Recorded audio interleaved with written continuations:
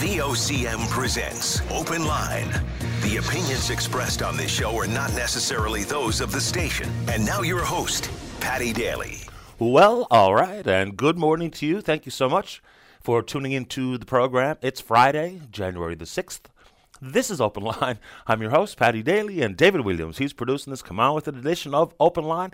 If you're in the St. John's metro region, the number to dial to get in the queue and on the air, 273-5211, or elsewhere it's toll-free long distance, 1-888-590-VOCM, which is 8626. So, January the 6th, Old Christmas Day. Someone sent me an email overnight asking me if I was going to speak to the fact that today is Old Christmas Day. Sure, why not? I've never really understood the significance of it, whether the story be where centuries ago when we used a separate calendar and in an effort to catch up, Christmas Day moved from January the 6th to December 25th as we're used to. Or I do know that it's Christmas Eve for Ukrainians. It's also an Amish holiday widely recognized, the Epiphany, the 12th day after Christmas. So it's Old Christmas Day. I don't know if it means a whole lot to you. Maybe there's some local traditions I don't know about. But it basically brings to an end the Christmas season where I suppose this weekend I'll be doing lots of taking down, packing away, storing away the Christmas decorations. All right, let's get to the headline. Congratulations, Zach Dean. Man, the World Junior Tournament was brilliant. And of course, coming into this particular World event, there was a pretty dark cloud hanging over Hockey Canada, and it's not gone away. The success on the ice has maybe tempered some of it, but we still have to get to the bottom of what goes on at Hockey Canada and making sure that it's cleaned up and things like the scandals that you all know about never happen again, but on the ice. It was an absolutely thrilling tournament. I mean, even just the games yesterday. In the bronze medal game, Sweden-USA, it was 1-0 for the States after 20 minutes of play. And don't turn your head away from the screen in the second period where there was 9 goals scored. Americans eventually go on to win in overtime, 8-7. In an 8-7 game, there was only 36 shots per team. So it wasn't exactly a goaltending clinic. And then move off to the gold medal game. You know, the Czechs played great. We were all over them for the most part, but they had an awesome tournament. And just the epitome of never give up. We're up 2-0, here we are in the third period, and then, oh no, back come the Czechs and score a couple into overtime where Dylan Gunther scored his second goal of the game, his 7th in 7 games in the World Juniors, and we win. And it's a gold medal. So there was an awful lot of focus on Francis Bedard. Of course there was. But I tell you what, the excitement and the caliber of play is unparalleled. I think I just heard Brian Woodward talking about how do you capture that type of fan enthusiasm and the celebrations in the rink and the on the edge of your seat and the type of cheering that, look, if you go to many NHL games, there's a few buildings that really have that type of energy. For the most part, nowhere near it. But it was really something you could feel coming through the television screen. So if you want to speak to the fact that you liked it or watched it, or you still have some questions, I'm up for any angle here. But when we have a local player like Zach in the lineup, who had a great tournament, I thought he played really well, it makes it even that much more exciting. So, absolutely brilliant stuff. Hard to even know where to begin here. But, you know, for the Czechs, it's the first time they've got a medal in 17 years. They won a couple of back-to-backs. I think it was in the early 2000s, maybe 2000 and 2001. And it's the first time a team has repeated as world champions since 2009, where it was Canada at the time. Of course, that was on the heels of winning 5 straight World Juniors. But back-to-back gold medals for Team Canada in the span of some 5 months. I know the summer tournament didn't get a whole lot of attention, even though the piece they did last night about the recapturing the Mason McTavish goal line save was really quite extraordinary as well. But I don't know. I know there's big things going on in the world, but one of the distractions that I use to keep myself sane is sports, but that was really quite something. And this is a great story that came from the tournament. And it's a young lady from Happy Valley Goose Bay, and her name is Rachel Parsons. She'd be standing up against the glass with a sign that said, "A friendship bracelet for a puck?" ? And so a bunch of the players took her up on it, and actually started wearing her friendship bracelets. She traded with a German goalie, one of the forwards from Latvia, one of the Canadians, Ethan Del Mastro, who was a stud on the point, a kid from Austria, and another guy from the Czechia team. So that's a cool story. Way to go, Rachel Parsons. Her and her mom have been watching games constantly since December 27th and trading some bracelets for the pucks. Pretty cool. All right. Just sticking with the ice for a second. Today in history is one of the weirdest sports-related matters in my lifetime. Do you recognize the name Shane Stant? Do you know who that is, Dave? Shane Stant? It's not the name that endured on the heels of this, but it was on this date, January the 6th, 1994, Shane Stant and his telescopic baton struck the thigh of American figure skater Nancy Kerrigan. Right? So this is the Tonya Harding, Nancy Kerrigan story. Two of the top American skaters of the time, and such a contrast, whether it be with the style of skating of Nancy Kerrigan versus the very powerful stride and presence and performance of Tonya Harding, tall versus not so tall. You know, it's the classic American beauty versus the real brutish, brilliant, strong bull of an athlete. That was Tonya Harding. And so there was conspiracy. It was led by Tonya Harding's off-and-on boyfriend and husband. What a tumultuous relationship they had. A guy named Jeff Gillooly. He and his co-conspirator Sean Eckhart hired Stant and Stant's uncle Derek Smith to attack Nancy Kerrigan. Of course, in an effort to knock her out of the U.S. Figure skating championships that were being held at that moment in Detroit, and maybe to keep her out of the pending Winter Olympics. She missed the American trials, but she did compete at the Olympics, and this went on, investigations by the FBI and grand jury testimonies, racketeering charges all the way down the line. But it was the day that Shane Stant, on behalf of Jeff Gillooly and Sean Eckhart, attacked Nancy Kerrigan. I'm sure many of you can picture in your mind's eye Nancy Kerrigan down, crying, screaming, why me, you know, all that stuff. Anyway, Tonya Harding's bodyguard attacks Nancy Kerrigan. Bizarre. Good luck, and my positive vibes are with those of you out there who are going to already have started or trying to build and maintain a backyard rink. A labor of love if there ever was one. Just read this story. This guy named Scott Sears, administrator of the NL Outdoor Rinks Facebook page. They got a few thousand members, just with some tips. Some people go horribly wrong when they go to source their tarp, you know, for the underbelly, to try to capture the water. So many times I've seen people try to build one where the tarp is exactly the same size as the boards that you intend to put up, but when you really need it to be outside the boards, create that little bowl effect to try to capture the water. But if you're building a rink, my heart is with you, because it is a tricky piece of business. All right, how we doing out there, Dave? A couple of quick ones. It was the day in 1963 that Mutual of Omaha's Wild Kingdom first appeared on American television, of course, on NBC. And then we all found out who Marlon Perkins was. And Jim Fowler. Marlon Perkins gets all the headlines, but Jim Fowler was the real star of the show. So it ran as just Wild Kingdom until today, with the partnership between Wild Kingdom and a show that formerly was called Zoo Parade and Marlon Perkins. They joined forces with the Mutual of Omaha, and we know the show as it appeared on NBC. It very quickly became a very commercialized entity, which, of course, that's just the way things work. I really enjoyed it. I remember sitting down Sunday afternoons to watch these shows. But here's how the business bled into the parade of animals from the Serengeti to wherever else you find your favorite animals in the Amazon River. Okay. So Marlon Perkins will say things like this. Just as the mother lion protects her cubs, you can protect your children with an insurance policy from Mutual of Omaha. So it's kind of funny how that stuff worked out, but anyway. And Samuel Morse, for the first time ever, our first successful test of the electric telegraph took place in 1838. Okay, that's easing into Friday for, you know what. All right, Greg Priddy. No surprise, Greg Priddy was elected the new president of the FFAW yesterday. Members of the Inshore Council and Industrial Retail Offshore Council, 43-11 in favor of Priddy. He now leads some 15,000 members, primarily in the fishing industry. And, you know, some of the controversy going into it, and Jason Sullivan's nomination being rejected. And boy, I don't know if someone from the FFAW is going to call today. I have no earthly idea. But it seems extremely personal, as opposed to protocol, the black and white, you know, do away with gray areas as to who should qualify, who should not be able to run for this position, in this case, the president. And, you know, Mr. Sullivan has flung some personal barbs at members of the FFAW, and they have replied in kind.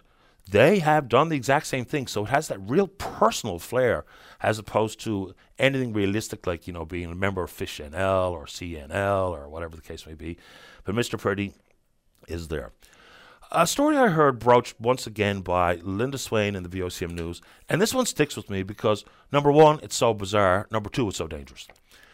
And this is the whole business about the fake nurse. So it wasn't long before we learned of this Lisa Driscoll person, where the fella presented himself with fake credentials, ended up fondling a resident of a long-term care home. And he was a fake nurse. So this woman, this is really so strange. You wonder how and why this happens. So whether it be the due diligence to vet any potential employees as registered nurses or other healthcare professionals. But this Driscoll person, for starters, who wants to pretend they're a nurse? Something unwell at play here.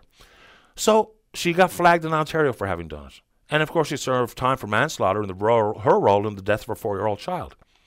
Then apparently before she even got hired out in Central to work at Lakeside Homes, she had been previously employed in St. John's at Chancellor Park.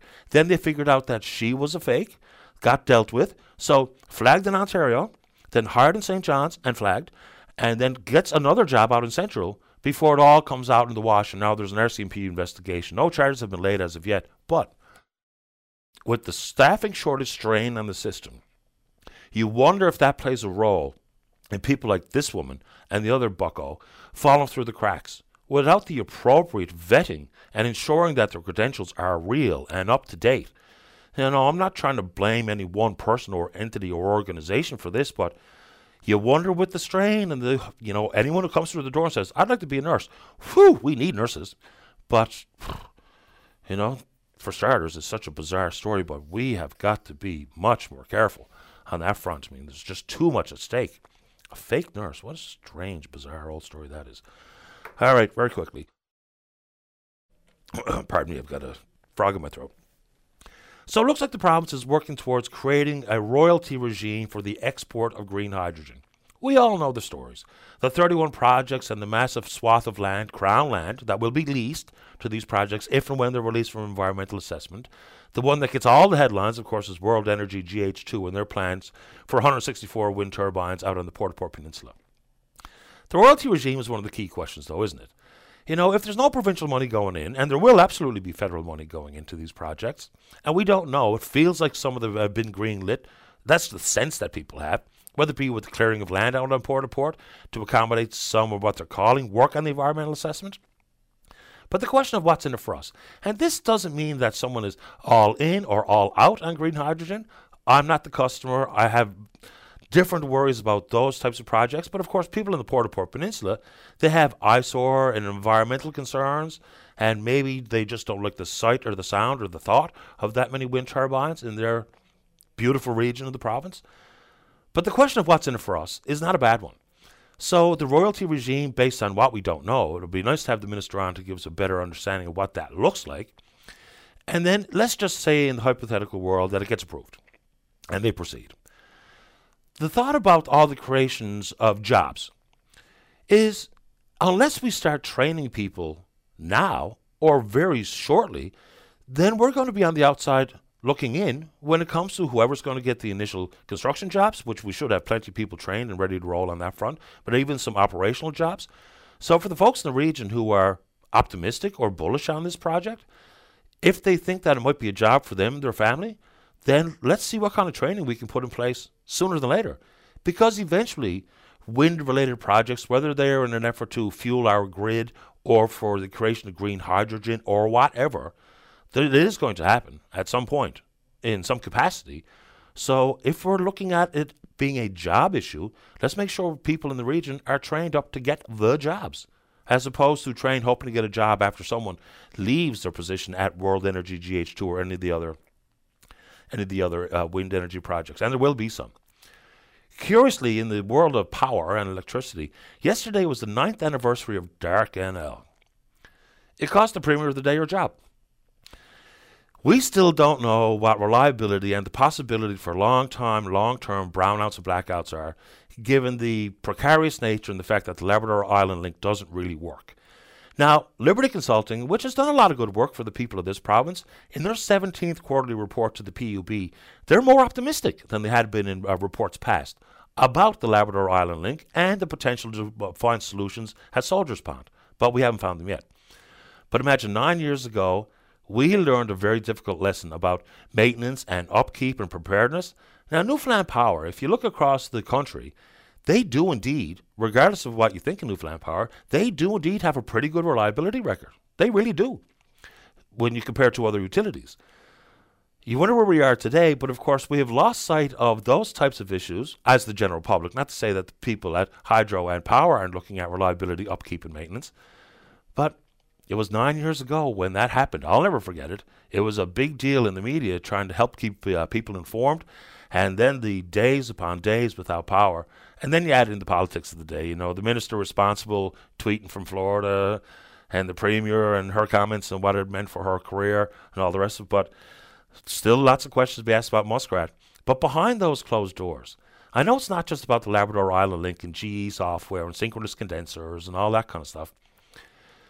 When you hear every now and then a trickle into the news regarding the Atlantic Loop, and then whether or not it's all going to be just Hydro-Quebec and we all just follow their lead, and or Gull, and 2041, you just wonder what the conversations look like and feel like.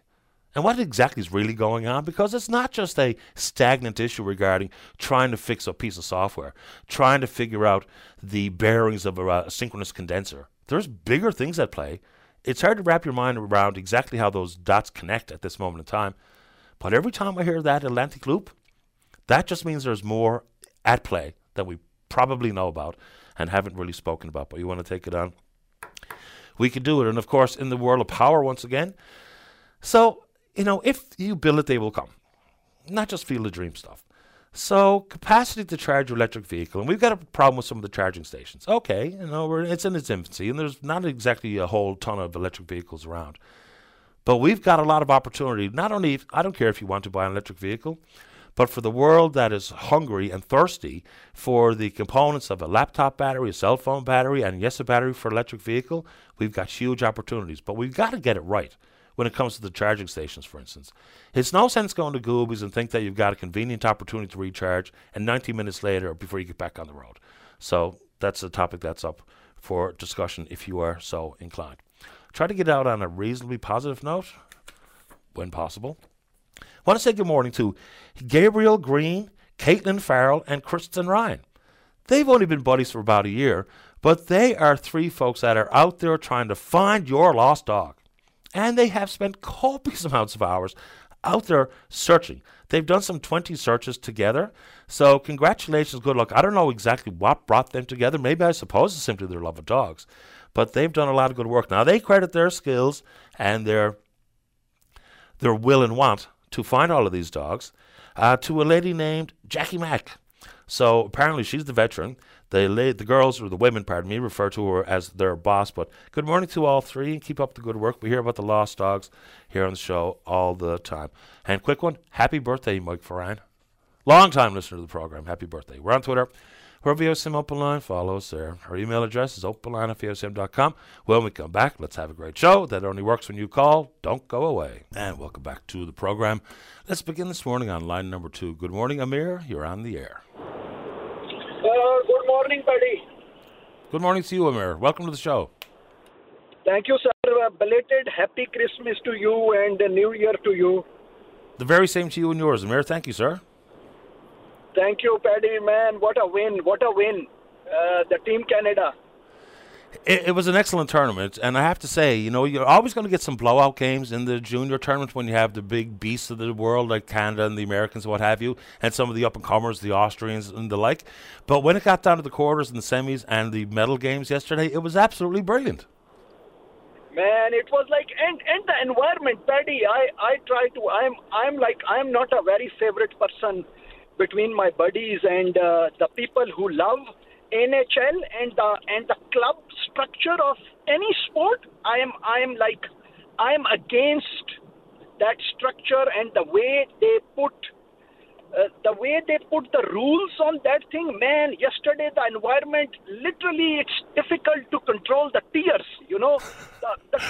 When you bleed red and white, man, I don't use that words, but man, I will suppose if I have a contract of 10 million per year, man, how my body, brain, and how if I am able to contribute for my country, and man, this leaves, trees, blues, haves, then there's security, man, I will take a cut. I will take a 2 million or 3 million cut, but I will make sure that my club allows me to play for my country. Man, that structure I hate. I'm gonna get a lot of abuse after this call because people love Maple Leaf and Montreal Canadian and this. Man, I understand, but if there is an opportunity where I can contribute as a player for my country at international tournaments, Olympics, Junior Championship, Senior Championship, man, change the structure of NHL and allow players to contribute to their countries. And man, you never ever, it's against the human nature. You never ever create the environment when countries play and when clubs play. I even don't know the language of some of my buddies with whom I'm playing, because somebody's from Norway, somebody's from Russia, somebody's from.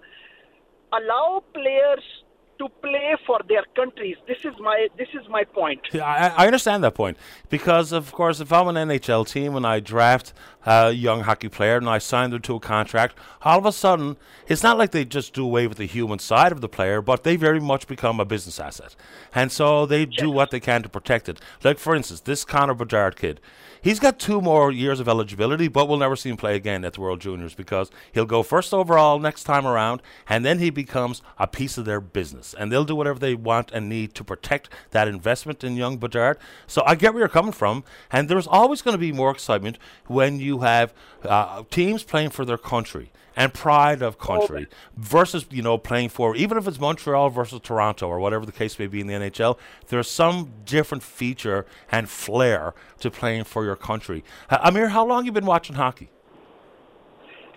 Paddy, I came to Canada in 2012, and man, I follow every kind of international sports, and I'm following hockey. You can say from 2015, kind of a 2015, I'm following hockey, and I know a few names like which always come into news, and Maple Leaf, Montreal Canadian, Boston Bruin, and this. But man, I'm never ever able to hook myself into non-international sports because that is a mafia, Paddy. That's a dollar money mafia. That you don't believe the way they manipulate and the way they bait and the way they structure these things. I'm against that. I'm gonna be a very hatred person after this call. No, you're going to be fine. I mean, I try to compartmentalize it. Like, for instance, when I watch the World Cup of Soccer, I know that FIFA is a corrupt, scandal-riddled organization. But when I put on the game, I can think about FIFA on one side of my brain, but I allow the other part of my body and my heart to enjoy the sport. So that's how I try to separate the two. Same thing with Hockey Canada. I realize it's a problem. It's a problem organization that's been plagued by scandal. But I also don't want to begrudge the young fellas on the ice doing their level best for each other and for the country. So I try to separate the two, even though I know they're sort of inseparable. So if you like the international sports, did you watch the World Cup of Soccer? One of the greatest sporting events, of course, on the calendar. Oh, yes. And this was a great one. Oh, yes. Soccer always. And same. I'm on the other group of mindset because I don't like Manchester United and Arsenal and all that kind of a stuff, because I said sometimes those player who have, man, you need to go for drinks, you need to be in a same changing room for games and games and games, and something same for the soccer. They suddenly came together for 1 month or 40, 50 days, and then you can see how many upsets happen in the soccer also.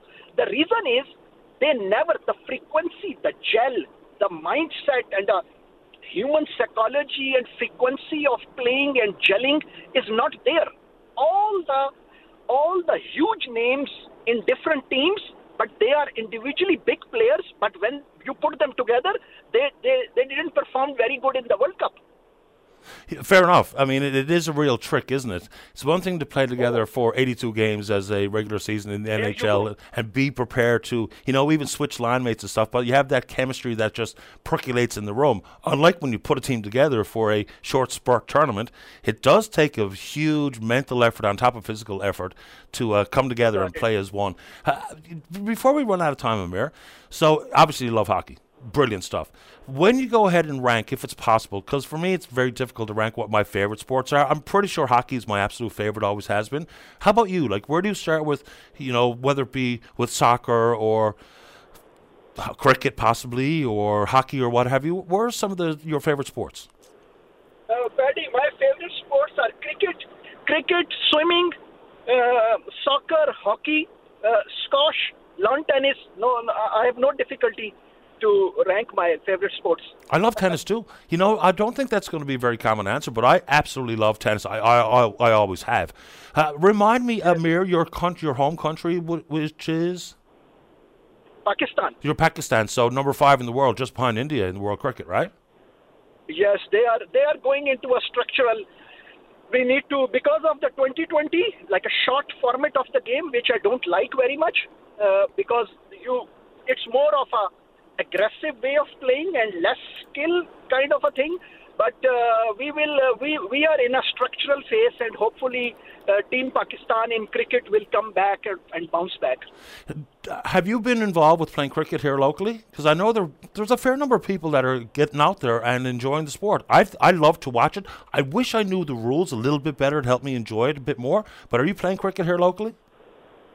Unfortunately, not, Paddy. They want me, or they want anybody on the weekends, and unfortunately, my weekends are not guaranteed in town. I work offshore and oil industry related work. So when I'm away and can't give my weekends. But I follow little bit the boys at MUN and some other. There is a structure of cricket. But unfortunately, I won't able to play that. I was at Lord's once in England, which is the home of English cricket, and it was England. And curiously, I was really loving and hoping to see whether it be Sri Lanka or Bangladesh, India, Pakistan. But it was England, New Zealand. Really quite enjoyable. New Zealand number 1 in the world at this moment in time, followed by England. I think the Aussies are 3, then India, Pakistan, and then down the line.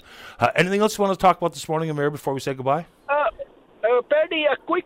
I'm a petrol head. I'm a vehicle enthusiastic, and unfortunately I don't like electric stuff unless somebody's gonna tie a rope around me and take my petrol head vehicles away from me. I'm not gonna give it away. So I always try to highlight some of the stuff. I would like to highlight the usage of indicator. Like indicator is your request. Indicator is not the authority that you start raising your finger and you try to. That is not your indicator. Is not your right. It's your request. And then you and because all your life you never gave indicator unless you are standing in a left turn lane, and then you press that small stick on the steering column. And then suddenly on the road, because that habit is already developed, when on the highway, on the road, you press that indicator on right or left side, you think that now you are the god of the road. G-O-R, god of the road. Man, this is your request, and try to merge safely. And that is one request I want to highlight or try to educate, or awareness kind of a thing, very humble request. And same kind of a habit or little bit associated with structure is sometimes when we use a word, go with the flow. What people go with the flow, a group, or I called it, it's kind of a virus, go with the flow, because they go with the flow in the city around 72 to 75 kilometer per hour, and man, that is their religious number. When they are merging the highway, man, press that small brick attach on the right side on your foot. Press that accelerator and merge on a proper speed. These two things, and then even at the time of merging, you don't want to use your indicator. You don't want to use your indicator. You don't want to accelerate because your brain is formatted for go with the flow city driving, which is actually around 50% over the speed limit. If the speed limit is 50 and you are doing 75, it's almost quarter of above speed limit. But they are tuned to that. So these two things, just humbly for the awareness, that please use your indicator a little bit early and try to safely merge. And same phenomena apply on the highway. Please, that's it, Paddy. I appreciate the call this morning, Amir. Stay in touch. So nice. This is my 5th call. All my group and my buddies, they are at zero call to Paddy Daly, and Amir has 5 calls to Paddy Daly. And when they talk on the coffee table, they don't stop, Paddy. They don't stop. They love to talk. They love to brag, but they don't talk to Paddy. Well, you tell them hello for me, number one. And number two, they've got a lot of work to do to catch up to your 5 calls, and I encourage them to do exactly that. Thanks, Paddy, and great work. All these guys who pick the phone behind the scene, people don't take their names. They are great people. Your team is great. So say my regards and Happy New Year, because you are the front face of Morning Paddy Daly VOCM. So I want to say Happy New Year and belated Christmas to all the team, everybody. Thank you, Amir. Talk again soon. Paddy, bye. So nice of you. Best kind. Bye-bye. Bye-bye. There you go. Great stuff. Let's take a break. Don't go away. Weekdays on VOCM, it's Open Line with your host, Paddy Daly. Join the conversation each morning from 9 a.m. to noon on your VOCM. We get people talking. Welcome back to the show. Let's go. Line number 4. So good morning to the Secretary-Treasurer at the FFAW Unit 4. That's Jason Spingle. Good morning, Jason. You're on the air. Good morning, Paddy. Welcome to the show. What's on your mind, Jason? Yeah, so first of all, I'd like to say Happy New Year to you and all the listeners out there. Just a couple quick notes. I guess congratulations for sure to Zach Dean, and we're all proud here in Newfoundland with the Team Canada goal last night. Fabulous. Yeah, fabulous. And on more, certainly on sad news, before I get in, I guess, to the main reason I called in, I'd like to note that probably many known harvester and industry leader, fish harvester Dwight Pettin from Portagrave passed away sometime yesterday, is my understanding, after a lengthy illness. Dwight was well known all around the province. He's one of the things I remember, we had a major rally down here in St. John's, and Dwight gave one of the best speeches I've heard. And, you know, he's a fisherman from 3L, this area, of course, where we're at right now here in St. John's, but adjacent to here. But he spoke as much or more on behalf of the fishermen in 3K, which was to the north. So certainly sincerest condolences to his family and the people of Portagrave on Dwight's passing. I knew of Dwight. I'm not sure I ever met the man, but certainly he had a larger-than-life presence in the industry, so we echo your condolences to his friends and his family in particular.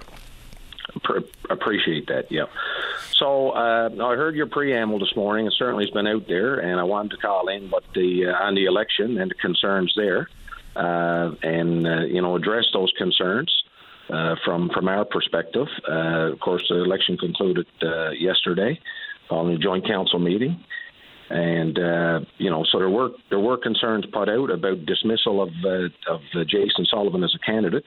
What I would say about that is, so since when Fish NL in particular had their bid to replace the union, that's pretty serious. At the 2018 convention, every 3 years, that's our cycle for elections of the executive and councils.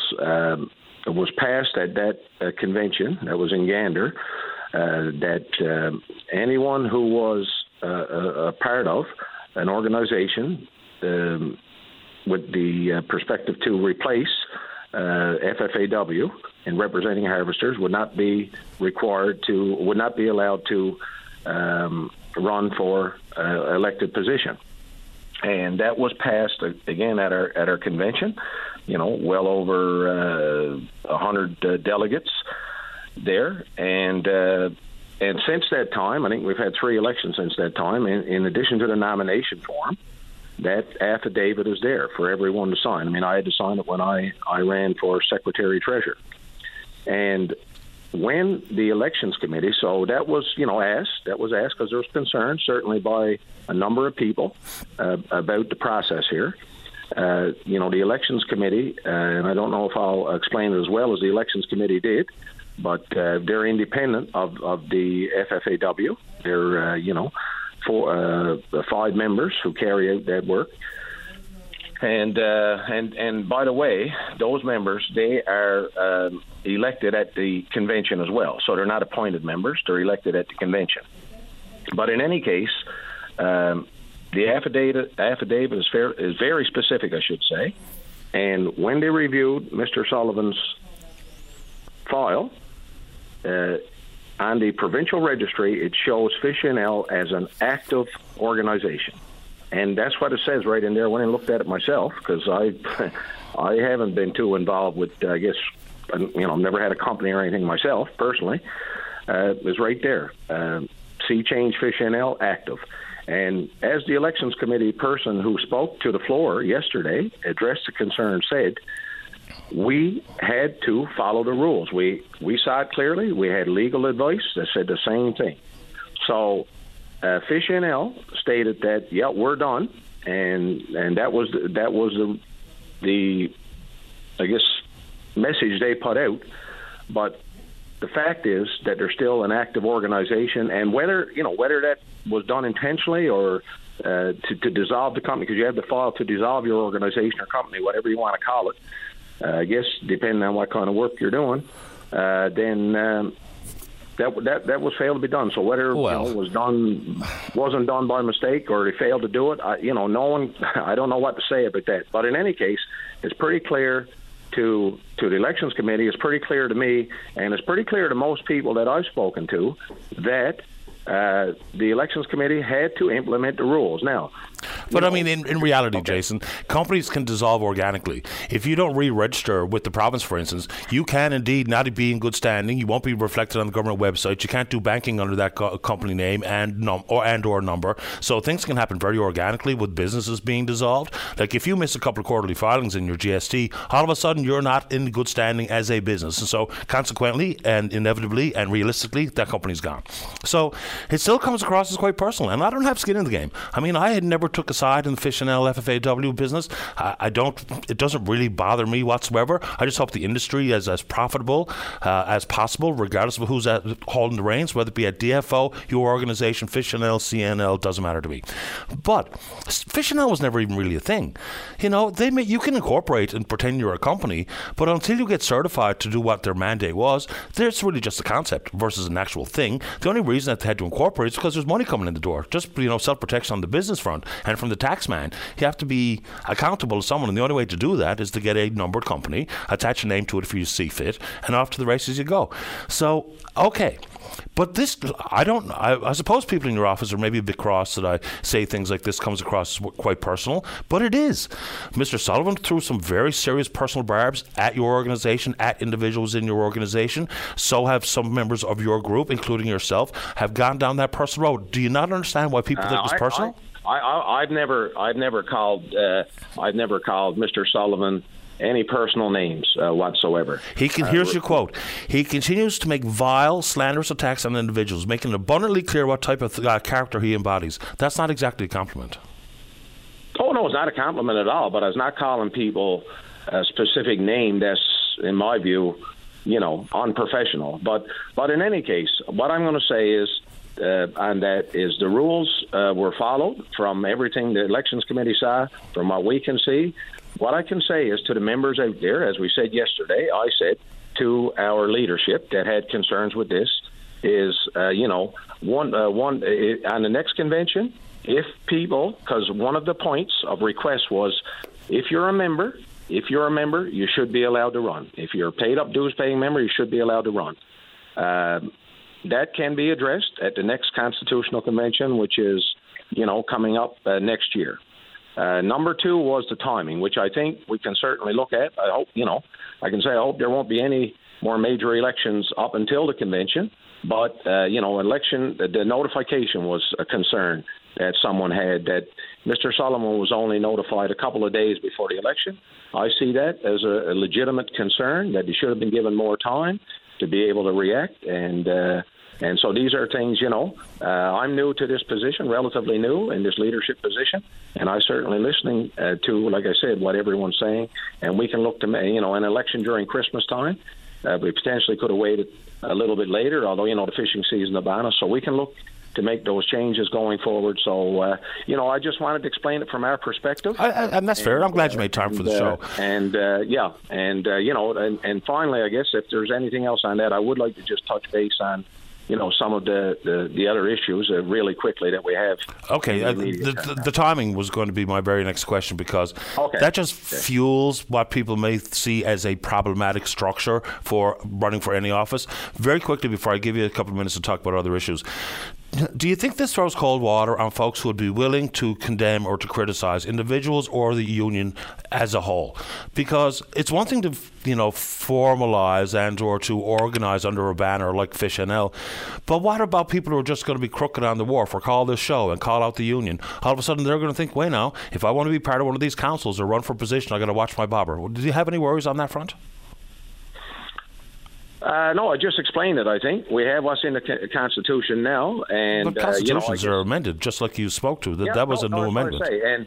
And so we'll have to address that with our membership, and that's what we're committed to doing going forward this winter. This is our winter meeting schedule, and I will be out there myself along with our staff and meet as many people as possible. Like I said, I've explained this to most people, whether they agree or not, on the actual, like I said, a couple of people said if you're a member, you should be allowed to run, and we can get the membership's views on that and see where it goes. Right?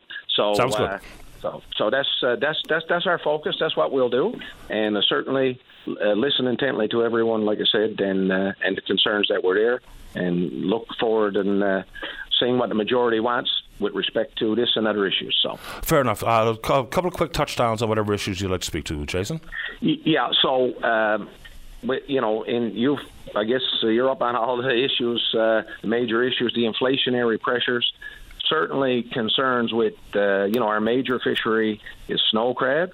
There's certainly some concerns with, the markets. Those things change quickly, up or down. But right now, they're much lower than they were this time last year, put it that way, right? And we've heard reports of still significant amounts of snow crab still in inventory. We're, trying to get all the details on this. So we'll be looking to address this, through meetings with government, with companies. ASP is looking to put their new leadership in place, their executive director. And we need to talk about these things. I mean, the crab fishery is the biggest fishery in the province, both in volume and value, and is absolutely critical. On the other front, we do have a meeting coming up. Let all our members know we do have a meeting coming up at DFO's request, so that was a positive thing, with the new deputy minister, and she's a Newfoundlander originally. I haven't had a chance to meet her, so we'll have a chance to outline several significant issues. There's DFO policies they're reviewing there.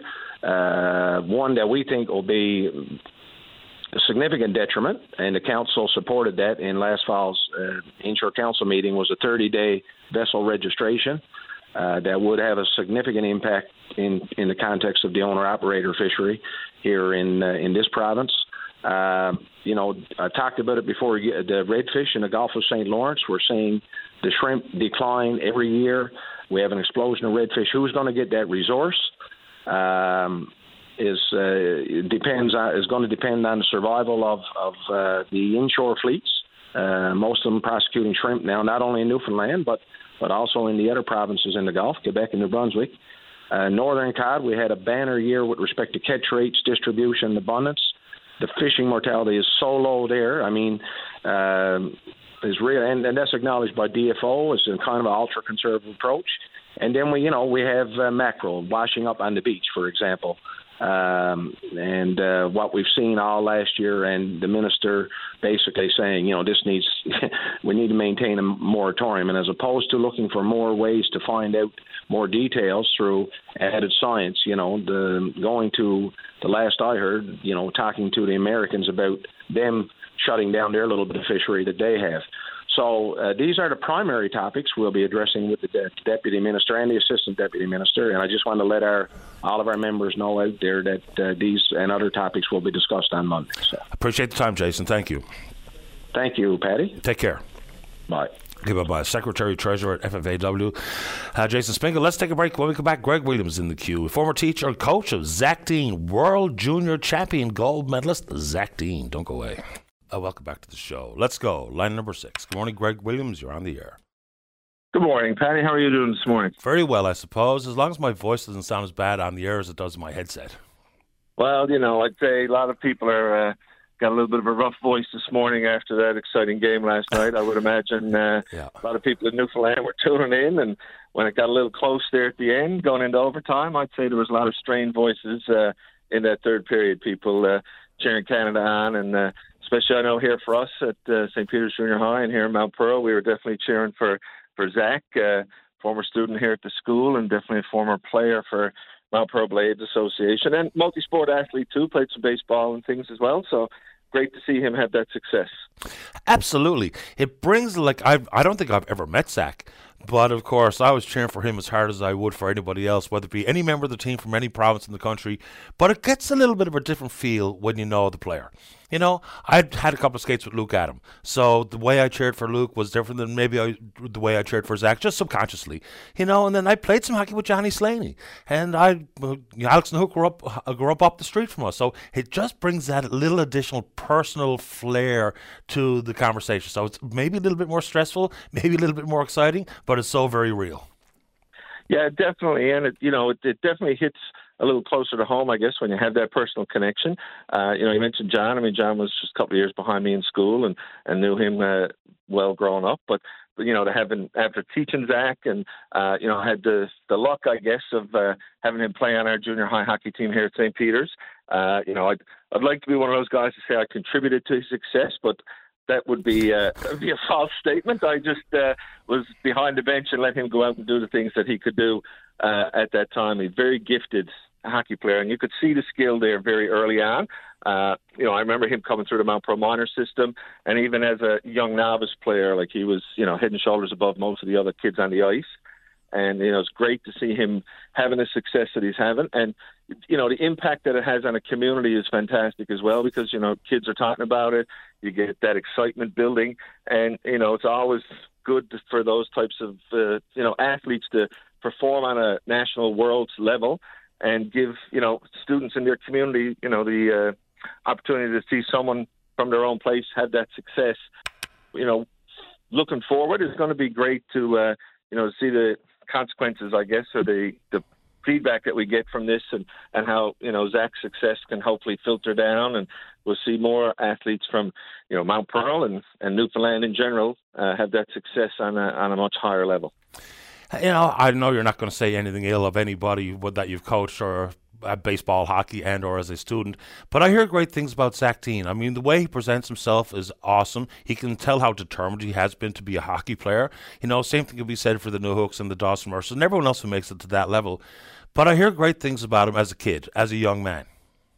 Yeah, definitely. I taught him when he was in junior high, so that age group is always a little bit of a dynamic unto itself. Yep. But even as a youth, then he had a vision in place, but he was always easy to talk to. It was never one of those kids that you felt like he thought he was better than anyone else. He kind of knew where he fit in the mix. He definitely had an understanding of his skill level, but he was always pretty easy to get along with. And in class, there was never big issues with him as a student. He was always a good kid, smart, did his work, got things done. And on the ice we see the success he's having. So role models like that definitely help out. I mean, there's always incidences every now and then where you see a role model go off the rails a little bit, but I can't look no further than you. Look no further than you and me. There you go. There you go. Right. Every now and then, you stray a little bit, but right now Zach he's been on the right path and doing the right things, and I can't say that there's ever been an incident in my dealings with him that has been anything negative. Everything's been positive and above board, and definitely moving in the right direction. So I wish him all the success, and hopefully, we see lots of more athletes from Newfoundland move onto a national level and a stage where they can present their skill, because we got lots of great athletes here in the province, and it's always good to see one of our own, especially from a community like Mount Pearl. We always love to see one of our own actually do well too. And I'm pretty sure Grand Prairie is going to try to steal ownership from him because he was born there, but he's definitely a Mount Pearl kid as far as we're concerned. Played all his minor hockey here until he moved on, and we're very proud of him here in Mount Pearl, and the community here at St. Peter's is really proud of him as well, because he was here with us for 3 years as a student, and like I said, was a great asset to us then, and a fantastic representative of our community right now. Greg, do you happen to know if he's getting a chance to come home for a quick breather before he goes back to Gatineau? I haven't had a chance yet. No, I've sent a couple of messages to him through different social media. I don't imagine he might get home for a quick visit, but I would imagine that the victory last night was probably a pretty big event, and I'd say they enjoyed themselves after the game last night. So I mean, it'd be nice to see him get an opportunity to come home. But again, I haven't heard anything otherwise, and obviously if he does get a chance to pop home, we'd love to have a chance to see him pop by the school for a visit. It was unfortunate we didn't get to see him with the championship trophy last night on TSN. I think they were interviewing Brant Clark when he was doing his lap, so it would have been nice to see a few pictures of him holding that trophy up over his head as well. 100%. Good to have you on the show, Greg. All right, Paddy, thanks. Take good care of yourself. Take care. Bye. Okay, bye-bye. Here you go. I'm sure they're quite proud out in Mount Pearl, and the schools that Zach went to in the Mount Pearl Minor Hockey Association, his family, his buddies, they must be absolutely over the moon. Let's take a break for the 10 o'clock news. When we come back, tons of time to speak with you. Don't go away. Saturday morning, join us for the Irish Newfoundland Show. Send your request to irishnl@vocm.com or submit them online at vocm.com. Welcome back to the program. Where am I going, Dave? Your call. Line number 3, let's go. Line number 3, Merv, you're on the air. Good morning, Patty, and Happy New Year to you. Same to you. Thank you very much. Look, I know I'm not going to change much at this juncture with regard to the exercise that just was underway with the FFAW and the election of a replacement president there. But I'd certainly be remiss if I didn't have some commentary on it, even if it's my own therapy of just speaking out on an issue that just doesn't look good, doesn't smell good, and anything else about it. Just for full disclosure here, I am on the board of directors of CNL, only in an ex officio capacity, an advisory capacity, if you will. I'm not a voting board member. I'm primarily taken on as an advisor, if you will, to process their constitution. Some of the issues that arise that I have experience in, one certainly safety at sea is one that's very near and dear to my heart. So I do have some skin in that particular piece of the game. The issue around Jason, and look, thank you for your narrative in your call to Mr. Spangle this morning. I think you framed it well with regard to the status of Jason Sullivan as it relates to Fichinel. I mean, look, let's face it, the fact that they didn't file some documents to dissolve is a very moot point. There is primarily a large issue here related to the registration of companies. Right. Just before you keep going, Merv, just for my own personal clarification, I don't have a narrative on this one. I know you probably didn't intend it like that, but I don't have one because I don't have an agenda because I have no skin in the game. So I'm just asking questions as they pop into my head. I wouldn't want to imply too much by saying you had a narrative, but your expose, if you will, on the issues around the registration of Fichinel. I mean, Fichinel is finished; it's done, and I'm not sure if it was. I'll leave it to other people to make an assessment as to whether or not that was a legitimate exercise or not. In my mind, it was. But look, that's in the past. And I do know with my involvement with organizations, associations, and so on that if you don't register, then there's a de facto, there's a default that says, look, you're no longer valid. It doesn't exist. So, let's put that to bed. There's no way they can use that as an excuse to disqualify Jason Sullivan. And the other part about it too is Jason is a legitimate member of CNL. CNL now and FFAW really is supposed to be, in large part, pulling on the same oars. I mean, it should be complementary organizations, and without the personalities involved and so on. I mean, this is a professional organization that's set out to help fish harvesters and owners and operators primarily. So there's nothing that would be in opposition to the goals and objectives of PCNL. So on that part, there was no acknowledgement whatsoever. So it's very difficult to be able to correct what happened. I find it very difficult to congratulate anybody because I don't think there were any winners at all in this exercise. And in terms of being able to correct a wrong there, I mean, if you're going to do the legal process, it'll be a couple of years, and another election will roll around before you even get into the courts on it. So the court and the recourse is very, it's convoluted, and it's not one that really you can use very much. So I have, there was a touch in your conversation, Mr. Spengel, about the idea of a personal set up here, and I do think it's personal, and I want to share my own experience with the FFAW. It's not a place where I'd really like to go, but if you recall last fall, I had engaged and worked collaboratively with Jeanette Russell in her presentation, which was very public, to a safety organization that really is the brainchild to some degree of the FFAW. Anyway, I was, after collaborating with Ms. Russell on that piece of work that she was doing, a great presentation and so on, I had an invitation from her to go and join her at the presentation with the safety group. And, of course, I accepted and was really looking forward to it. The day before that Safety Association event, when the FFAW leadership, right up to the president, Keith Sullivan and Decker, found out that I was going to be there, the message came back to her that she had no choice but to cancel Merv Wiseman, and that he was not invited in their presence, in their room, or anything to do with any involvement they had in the fishery.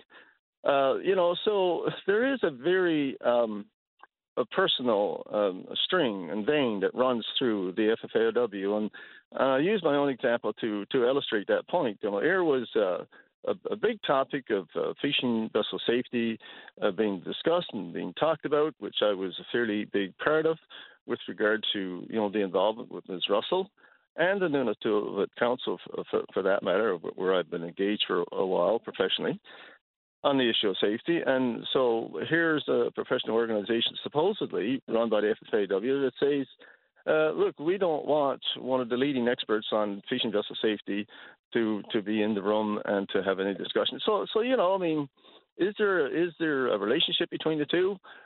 There is, insofar as there's very personal things going on, and there's really no room within organizations, and in the interest of all the things that's being represented in the fishery, to see this kind of a thing happening, it's very, very discouraging and very disappointing, Patty. And I just, like I said, be remiss if I didn't express Fair enough. Disappointment publicly. For accuracy, I said, FishNL was never really much beyond a concept of, it was working towards a formal certification. The Province's Labour Relations Board did indeed recognise them as a union, but of course that's only one step towards actually having the union and the ability to present as a unified force. So I get that the Provincial Labour Relations Board recognised them. The FFAW challenged that. FishNL, it was ruled in their favour. But that still doesn't mean, in the big scheme of things and in the reality of boots on the ground, that you have the union clout that a formalised, recognised, accredited union beyond the Labour Relations Board would have. Anyway, just to be accurate, because I don't know if that was you or Ryan or someone else sent me that note this morning, but that's fair. Anything else, Merv, before we say goodbye? No, that's fair enough, Paddy. Look, and I think we're just trying to keep the record straight. And I don't think we're trying to implicate anybody on taking sides in this one, especially yourself, who's obviously independent-minded on this. But I'm sure you would want the record kept straight. So any discussions around Fishing Ale and all that, it's one we shouldn't even be having now. It's done. The exercise has been taken. It's underway. It's dead. It's buried. And the fact that it was recreated as leverage to eliminate Jason Sullivan is absolutely a black mark on the kind of democracy that we all want to stand for. And I think the Fishermen's Union and all its core membership needs to have some serious introspect on exactly where this is going to go. And I'm sure we haven't heard the last of it, Paddy. Probably not. My point through most of this has been that Fishing Ale, it's hard to believe that it is part of a decision-making process these years later. Appreciate the time, Murph. All the best. Take care. Take care. Bye-bye. Bye. There's also questions being asked about the quasi-independence of the Elections Committee. Given the fact that Mr. Priddy does have relations on the independent Elections Committee itself. So the chair is Tina Parsons-Priddy. And that's Greg's wife, is my understanding. And so that's been brought forward many times. But, of course, there's also other members. George Chafe, Will Reid, Mary Shortall, Mark Dolamont. So I get the point people are making, and you've heard what I asked of Jason Spingle and his comments, and what you heard from Irv Wiseman. If you want to chime in with your own perspective, you know what to do. Let's take a break. When we come back, Bill's there to talk about what was a pretty scary sight on the field between it was Buffalo and Kansas City that night. Was it, Dave? I can't remember now. It just sort of jumped out of my mind. Cincinnati, of course, yeah, Buffalo, Cincinnati, where Bills player Damar Hamlin had a cardiac arrest, had to be revived right there on the field. Bill wants to talk about that and the player himself when we come back. Don't go away. Welcome back to the show. Let's go to line number 1. Bill, you're on the air. Thanks, Morning. Doing okay? How you doing? This kind. I'll start off positive. That Mirror guy that called, that was awesome. It really was. He's terrific. And I'm glad you gave him as much time as you did. I really enjoyed it, and to respond to him straight up about people that are going to hate him for whatever. I'd be surprised. That was very entertaining. I liked it. Yeah, I really enjoy speaking with the mayor. Just let me clarify something before we move on. I hate to interrupt with complimenting a good caller like the mayor, but I said that Tina Parsons-Priddy is Greg Priddy, current president of FAW's wife. Apparently they are split. It's his ex-wife. I just want to be accurate because that whole issue starting to drive me a little bit nuts. But anyway, there you go. There's the facts. Let's move on. Amir was great. Now where? Fair play. I was the Damar Hamlin thing is something that really struck home because it's. I mean, they shut down the game, everything. The fellas that sold his life probably makes $20 an hour and had to go to another call after. Yeah, now some of that medical personnel are attached sometimes directly to the NFL. Sometimes there was high paid medical staff there too. Oh, sure. Well, but the guys that had to deal with the heaviest part of the load, it's a reflection of what's going on in the world today, and it's friggin' horrible. It's certainly scary. I mean, I remember back to the Icelandic soccer player dropped on the side of the field. I remember various instances over the years where you see very scary stuff. I remember Chris Pronger dropped on the ice with a heart issue. There was another defenseman on an NHL bench a number of years ago. I remember Chris Pronger well. Yeah, scary. Wild stuff. But the thing is the media covers it the way they cover it. Like these well-paid, very wealthy people, the guys who go home barely able to pay their bills. The ones that witnessed the most horrificness of it. It's a reflection of what's and this year, Paddy, you got a big year coming up, I think, and the world is changing. Let's be honest. It is. So what do you mean in particular? We got a big year ahead of us, just based on what in particular? Sorry. Well, I think people are going to start speaking up. And I really see it. Like I'll go back to the conversation we had, buddy, from the FAW there earlier. Jason, somebody's his name. You know what? The whole world knows you're full of it, bud. Oh, me or Jason? No, Jason. Oh, okay. No. Patty, listen. I know your job is your job, and now you're privileged enough to you get to study, and by the way, I'm motivated now. I was talking to some guys the week about our last phone call, and people are listening to you. Like Amir said, you know, he calls. Sometimes, but his friends and surrounding people don't. But people do listen. Yeah. Yeah. Go ahead. Say something. What are you talking about, man? So people listen, right? And so you want me to say something about what? I'm not criticizing you, Patty. I didn't say you were. I'm just having a hard time following at this point. So people are going to speak up, which is great. That's part of what the show's about. Are you a fan of Dana White? No, I don't watch mixed martial arts or the whatever they call it. I'm sorry, I don't watch it. Oh, okay. I got no problem with the man. I mean, I don't really know much about him, but yeah. I watched the interview with him recently, and he was reflecting of the poor generation post COVID and. You know, what's going on in the world, but I won't get into it because I'm positive. Oh, here's you watched the hockey game last night, of course. Mm-hmm. There's two people, two groups of people that were bawling last night over the song "Heave Away." You know who they were? Do I know who was bawling over Heave Away? Not particularly. Team Czechia and Newfie's Living Away. Oh, yeah, fair enough. I mean, I think the Czechs should be quite proud of their effort in this particular tournament. I know the boys in the Fables were kind of caught off guard. They had no idea that Heave Away was going to be used as the Canada goal-scoring tune, but pretty catchy. I think the crowd liked it, and yeah, cool. It was good. Patty, and seriously, just to stay on a positive note, like I understand your job is like, how do you manage to process all of it? There's so much going on. I don't know. I really don't know. I try not to overthink it. I just keep banging it away, boy. Yeah, no, I get it. And I tell you what, the VOCM, voice of the common man. If you follow nobody seems to follow verbiage properly anymore. And like the standard Westminster Oxford English Dictionary or whatever it's called. We get caught up in rhetoric over and over and over and over again, and then I'll actually go back to the FFAW because you know what, I'm really rooting against them because it's ridiculous and it's a blatant display of what's wrong with democracy today. Yeah, I mean, it's sort of in-house stuff. There'll always be people that are all in or all out.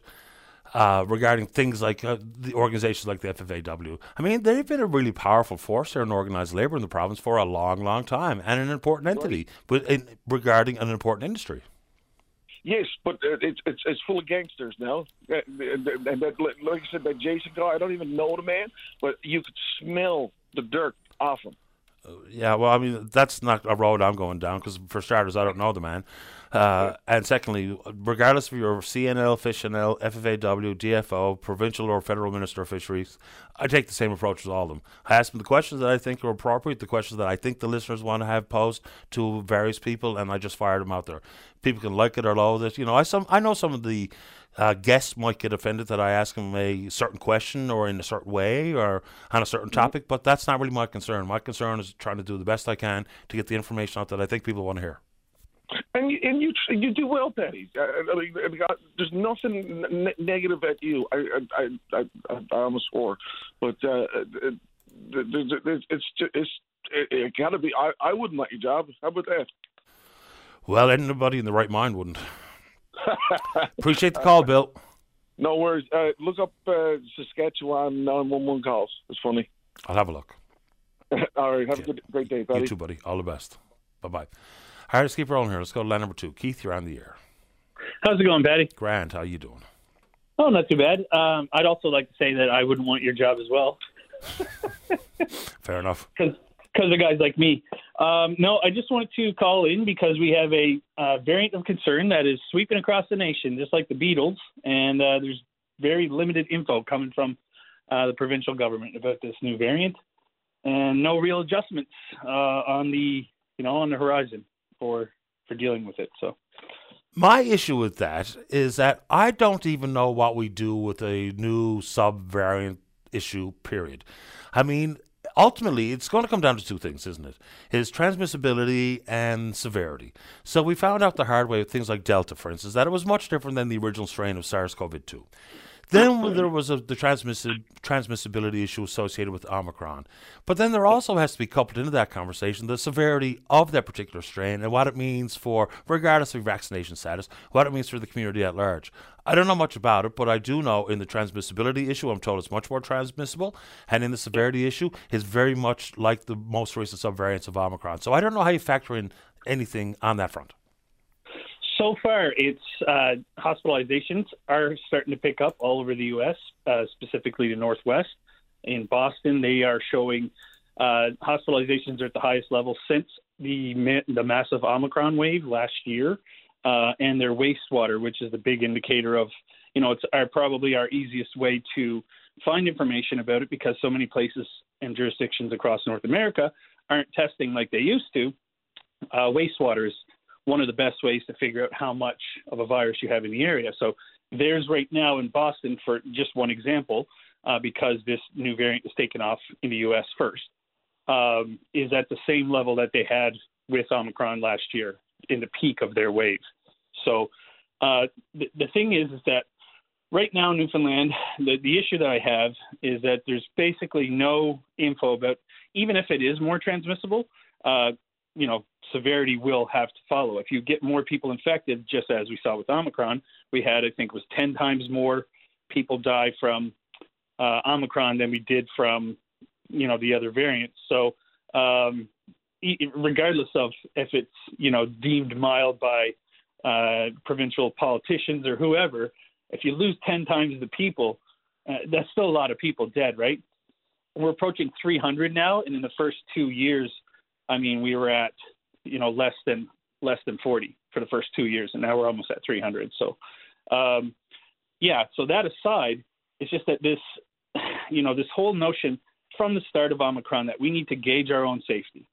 And ever since then, we've had a dialing back of information that has been shared with the public, whether it's not testing as much and not reporting it as much, or hospitalizations criteria changed. You're not in there because of COVID. You just happen to have, the new virus while you have a cold or whatever. Whatever classification, wizardry they use to start, lowering that number. It's just been it's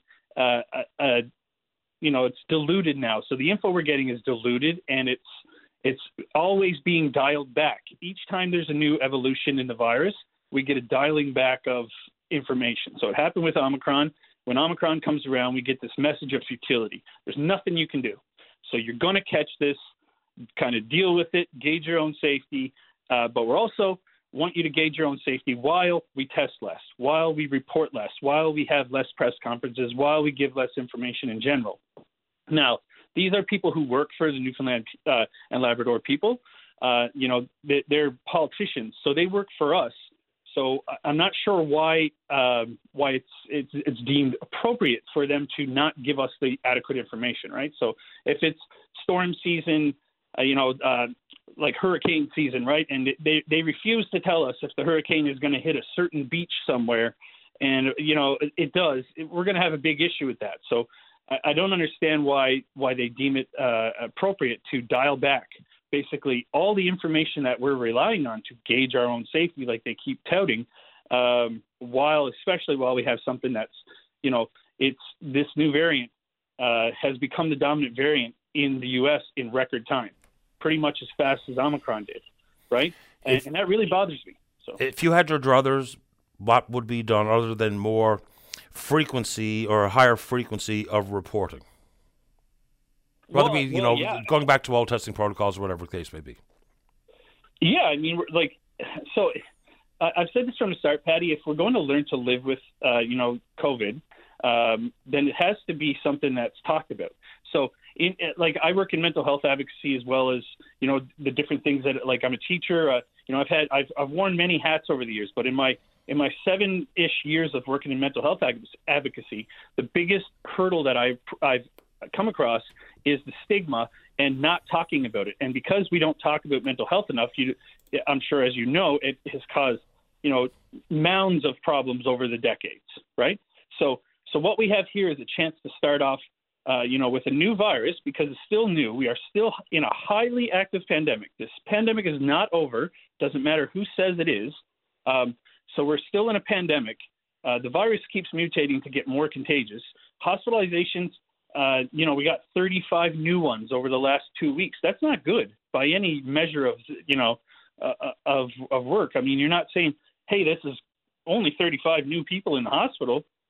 That's a high number for Newfoundland, right? So with that stigma, like I said, with mental health, if we're not going to approach COVID with an open book policy, then we're going to start seeing those stigmas and those things where people go, I might have COVID, but I'm going to hide it because I don't want to feel the shame or bad, or my friends might think I'm, out there because I'm telling them I have COVID and they don't believe in it. It just creates such a chaos of hiding information on every level that, if we approach it with an open book and said, hey, these are the issues. This is what's going on with COVID.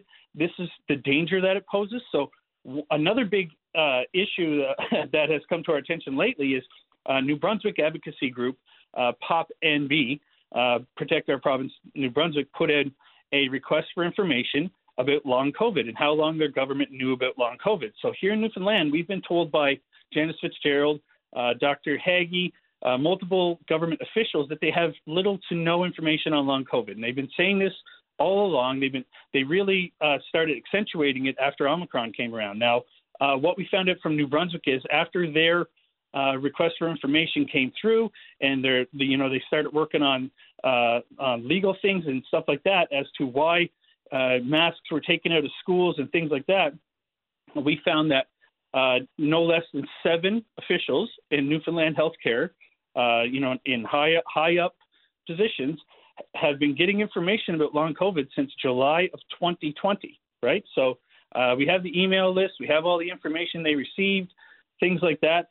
And then there have been regular updates every 2 weeks sent out to select individuals in Newfoundland healthcare about long COVID. Yet we're hearing nothing about it from our most popular healthcare officials and politicians. And that's a big problem because people think, I have a vaccine, I'm protected, I have nothing to worry about, when it's not even close to the case. And that's a major problem. Yeah, it's nowhere near the case, and people need to wrap their mind around it. Anything else you want to say, Keith, before they flag me off to the break, albeit very late? Patty, it's just that, it's just we need more transparency. If you're going to say something is mild and, not much to worry about kind of thing, with a new variant on the horizon, there's going to be a lot of people that are going to be blindsided again. And it's not like we have since Omicron came around, it's not like Newfoundland has had this track record of, impeccable health, because you talk to anyone, they're like, me and my kid's been sick over and over and over. And that's not going to get better. So with all the studies that are showing that COVID affects the immune system and everything else, we can't project that things are just going to, one day we're going to click our fingers and all these viruses are going to go away, because that long-term damage might be done to a lot of people and it's not being expressed. So if that information came from Janice Fitzgerald, Dr. Haggie, Andrew Fury, people like that, then it's going to hold a lot more weight than some guy on the phone talking to Patty, even though you're awesome. Appreciate the time, Keith. Thank you. All right, take care. Bye-bye. All right, Dave, am I late for that break or am I? Okay, break time. Don't go away. Every Saturday is perfect for a night at the cabin. The Cabin Party with Brian O'Connell. Saturday night starting at 7 p.m. on VOCM. Welcome back to the show. Let's go. Line number 4. Dennis, you're on the air. Good morning, Mr. Daly. Morning to you. Yes, I want to talk about the health system. Okay, go ahead. And I had an appointment this morning at 8:45. During the week, I had some complications. I self-diagnosed myself, so I better go to the doctor today. So I went 8:45, and I got to explain to the doctor what was going on for the last 4 days. And, she said, yes. She said, well, you'll give you a requisition now to go and get a urine test. Now you got to have an appointment for everything. So she gave me a requisition, called this number as soon as I got out of her office. You know, the latest date for you just to go and get a urine test, just to pee in a bottle, 14 days. Now, I'm after going through it for 4 days now with the complication, and they put me off for 14 days before I go and get a test for an infection. What's the reason behind 14 days? Do you know anything about it? Is it simply laboratory backlog, or because that sounds like an awful long time? You blame it on old St. Nick by Christmas. Oh, so it is then a laboratory issue that people taking time off and what have you. Okay, that 14 days. That's a long wait. Yeah, that's a long ways. You're assuming yourself, along with my assumption and my doctor's assumption, that there is an infection. Now that's a long wait, isn't it? Absolutely. Yeah, because infections, something that might start off as an infection that the body can fight off can very, very quickly turn into something that becomes so serious that you're hospitalized. Infections can be wicked serious. So if there's any inkling that there might be one, the fact that Christmas came when your infection came is probably not a great defense. No, but like I say, it's awful. Do you feel any worse? It's easing a little bit, but it's still there. To me, my assumption, my kidneys, I do have an infection. So what else can I do? I can't do nothing else about it. Well, hopefully the time lag between requesting a test and getting results doesn't lead to a sicker dentist. Anyway, that much I hope. And I want to speak about that long COVID. My sister is 74 years of age. And on the 25th, we were in company with two other siblings, and she had a health man like a 40-year-old. Well, when she got that COVID, now it's going on 3 months, and she had to get hospital. Well, she had to go to the hospital there 2 days ago, and she found out that she had pneumonia and the worst kind of an infection that anybody can have, and the COPD. And he just sent her home, and she's all there by herself. And thank God her son took her in. She had the worst kind of an infection, COPD, and pneumonia, and send her home. I appreciate the time. I wish her well. I wish you well, Dennis. Keep us in the loop. Okay, thank you. All the best. Take care. Bye-bye. Let's keep going. Line number 3. DJ, you're on the air. Hey, Happy New Year, Patty. Happy New Year to you. God bless your last caller and everyone within the healthcare system who are just doing their best and lots of angels within, but the system is what it is. Once you get in it, you're probably in pretty good shape because we got great professionals who are determined and compassionate and professional, but it's the wait to get in the churn that really is the most frustrating part of it, no doubt. Indeed, sir. I'm going to lighten the mood a little bit now. Sure. Okay, so I'm going to ask you a question first off. Sure. Do you believe in UFOs, personally? It's a pretty big question. Let me answer it like this, and I'm not trying to tiptoe around it, but, the question means something different in different people's minds, whether it be the person asking it and or the person being asked. So I don't think we're alone in this entire universe. I don't think so. Do I think that they've traveled here via unidentified flying objects to peek and to find out how unimpressive we are? I don't know. Unimpressive? Come on, we're better than that. Are we? Well, once again, if you look at the leadership of what you call governments and religious systems, we're not that great. But if you look at individuals and the love and what we create within as lowly underlings, we're awesome. Yeah, we're kind of not doing a great job preserving what we have, though. That's, you're not incorrect there, for sure. Okay. For sure. Okay, so let's look at this point on that. So I have a few questions here within. So, phone technology. They have maybe 10 new generations ready to go, but because profits, they bring one out at a time. It's a process. So the next 3 years, I'm sure, iPhone 16, 17, as we go along, they're already created. So maybe there's a higher tech, whether it's Chinese tech, maybe U.S., maybe whoever, that exists already. So maybe some of what people are seeing as UFOs are just higher Earth tech. Yeah, I wonder. You know, in recent years, there have been some examples which I think gives a lot of people pause for thought. When you have, say, for instance, the folks at NASA and the American military, and reported, I mean, we've seen the videos, and they say they don't know of anything that has the physical properties to behave as it did in the skies, witnessed by, you know, fighter pilots and other images that have been captured by machines. So we're not looking for a human-to-human response and recount to what's happening. So if things are inexplicable based on physical properties or propulsion, then I think that begs a few more questions. And again, I don't know about UFOs. I don't think we're alone. So I think it's just a massive big question. I will give you this example. I was at a friend's garage the other day. We'd moved a couple couches, helping him out, and we're sitting back afterwards, and for whatever reason, we're just chatting, and I say, Siri, because he has a Siri in his garage. I said, Siri, we were talking along this topic, but a little bit different, and I asked the question to Siri, what does NASA say? Have we been contacted by other civilizations? And the official answer, and I encourage people, ask your Siri, ask your Alexa if you have one at home. The answer was NASA at this point believes, yes, we have been contacted. If you look at prior civilizations, the pyramids, Puna Punka, there's shows on with ancient aliens. You know, once again, don't take all of that at face value. Do your own research. But there was technologies tens of thousands of years ago. They can't recreate what was done today. So when you look at that, what's been documented, all the people, are they lying?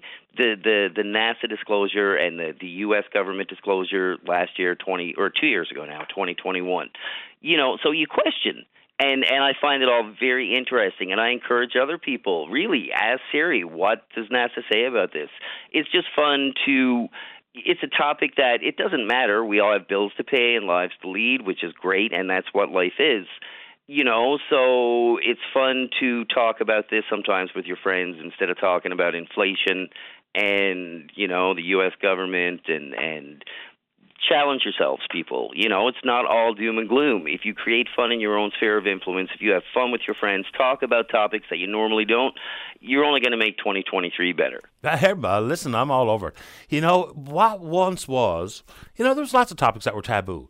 You know, talking about sex in mixed company, or talking about politics, or talking about religion. But certainly the taboo associated with thinking someone was an oddball or a weirdo, or there was something distinctly wrong with them because they wanted to talk about extraterrestrials and outer space and UFOs and aliens. No, it doesn't make you weirdo. It actually, in my personal opinion, it just makes you inquisitive because there's plenty of reasons out there and plenty of fodder to lead to fun, interesting, and legitimate conversations as far as I'm concerned. Now, I'm not looking to the sky every single night with a buzz on looking for a UFO, but I'm happy to entertain the conversation.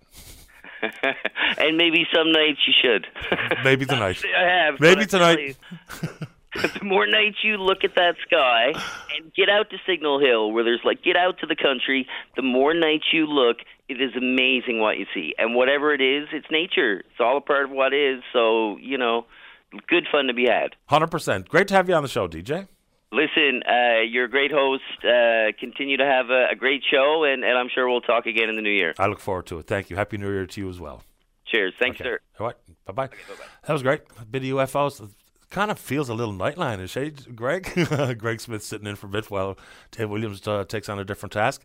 Look, again, he used to be, if you were talking about UFOs, there was something distinctly wrong with you. I don't think that's the case anymore. I don't. Now, do I know what's going on out there?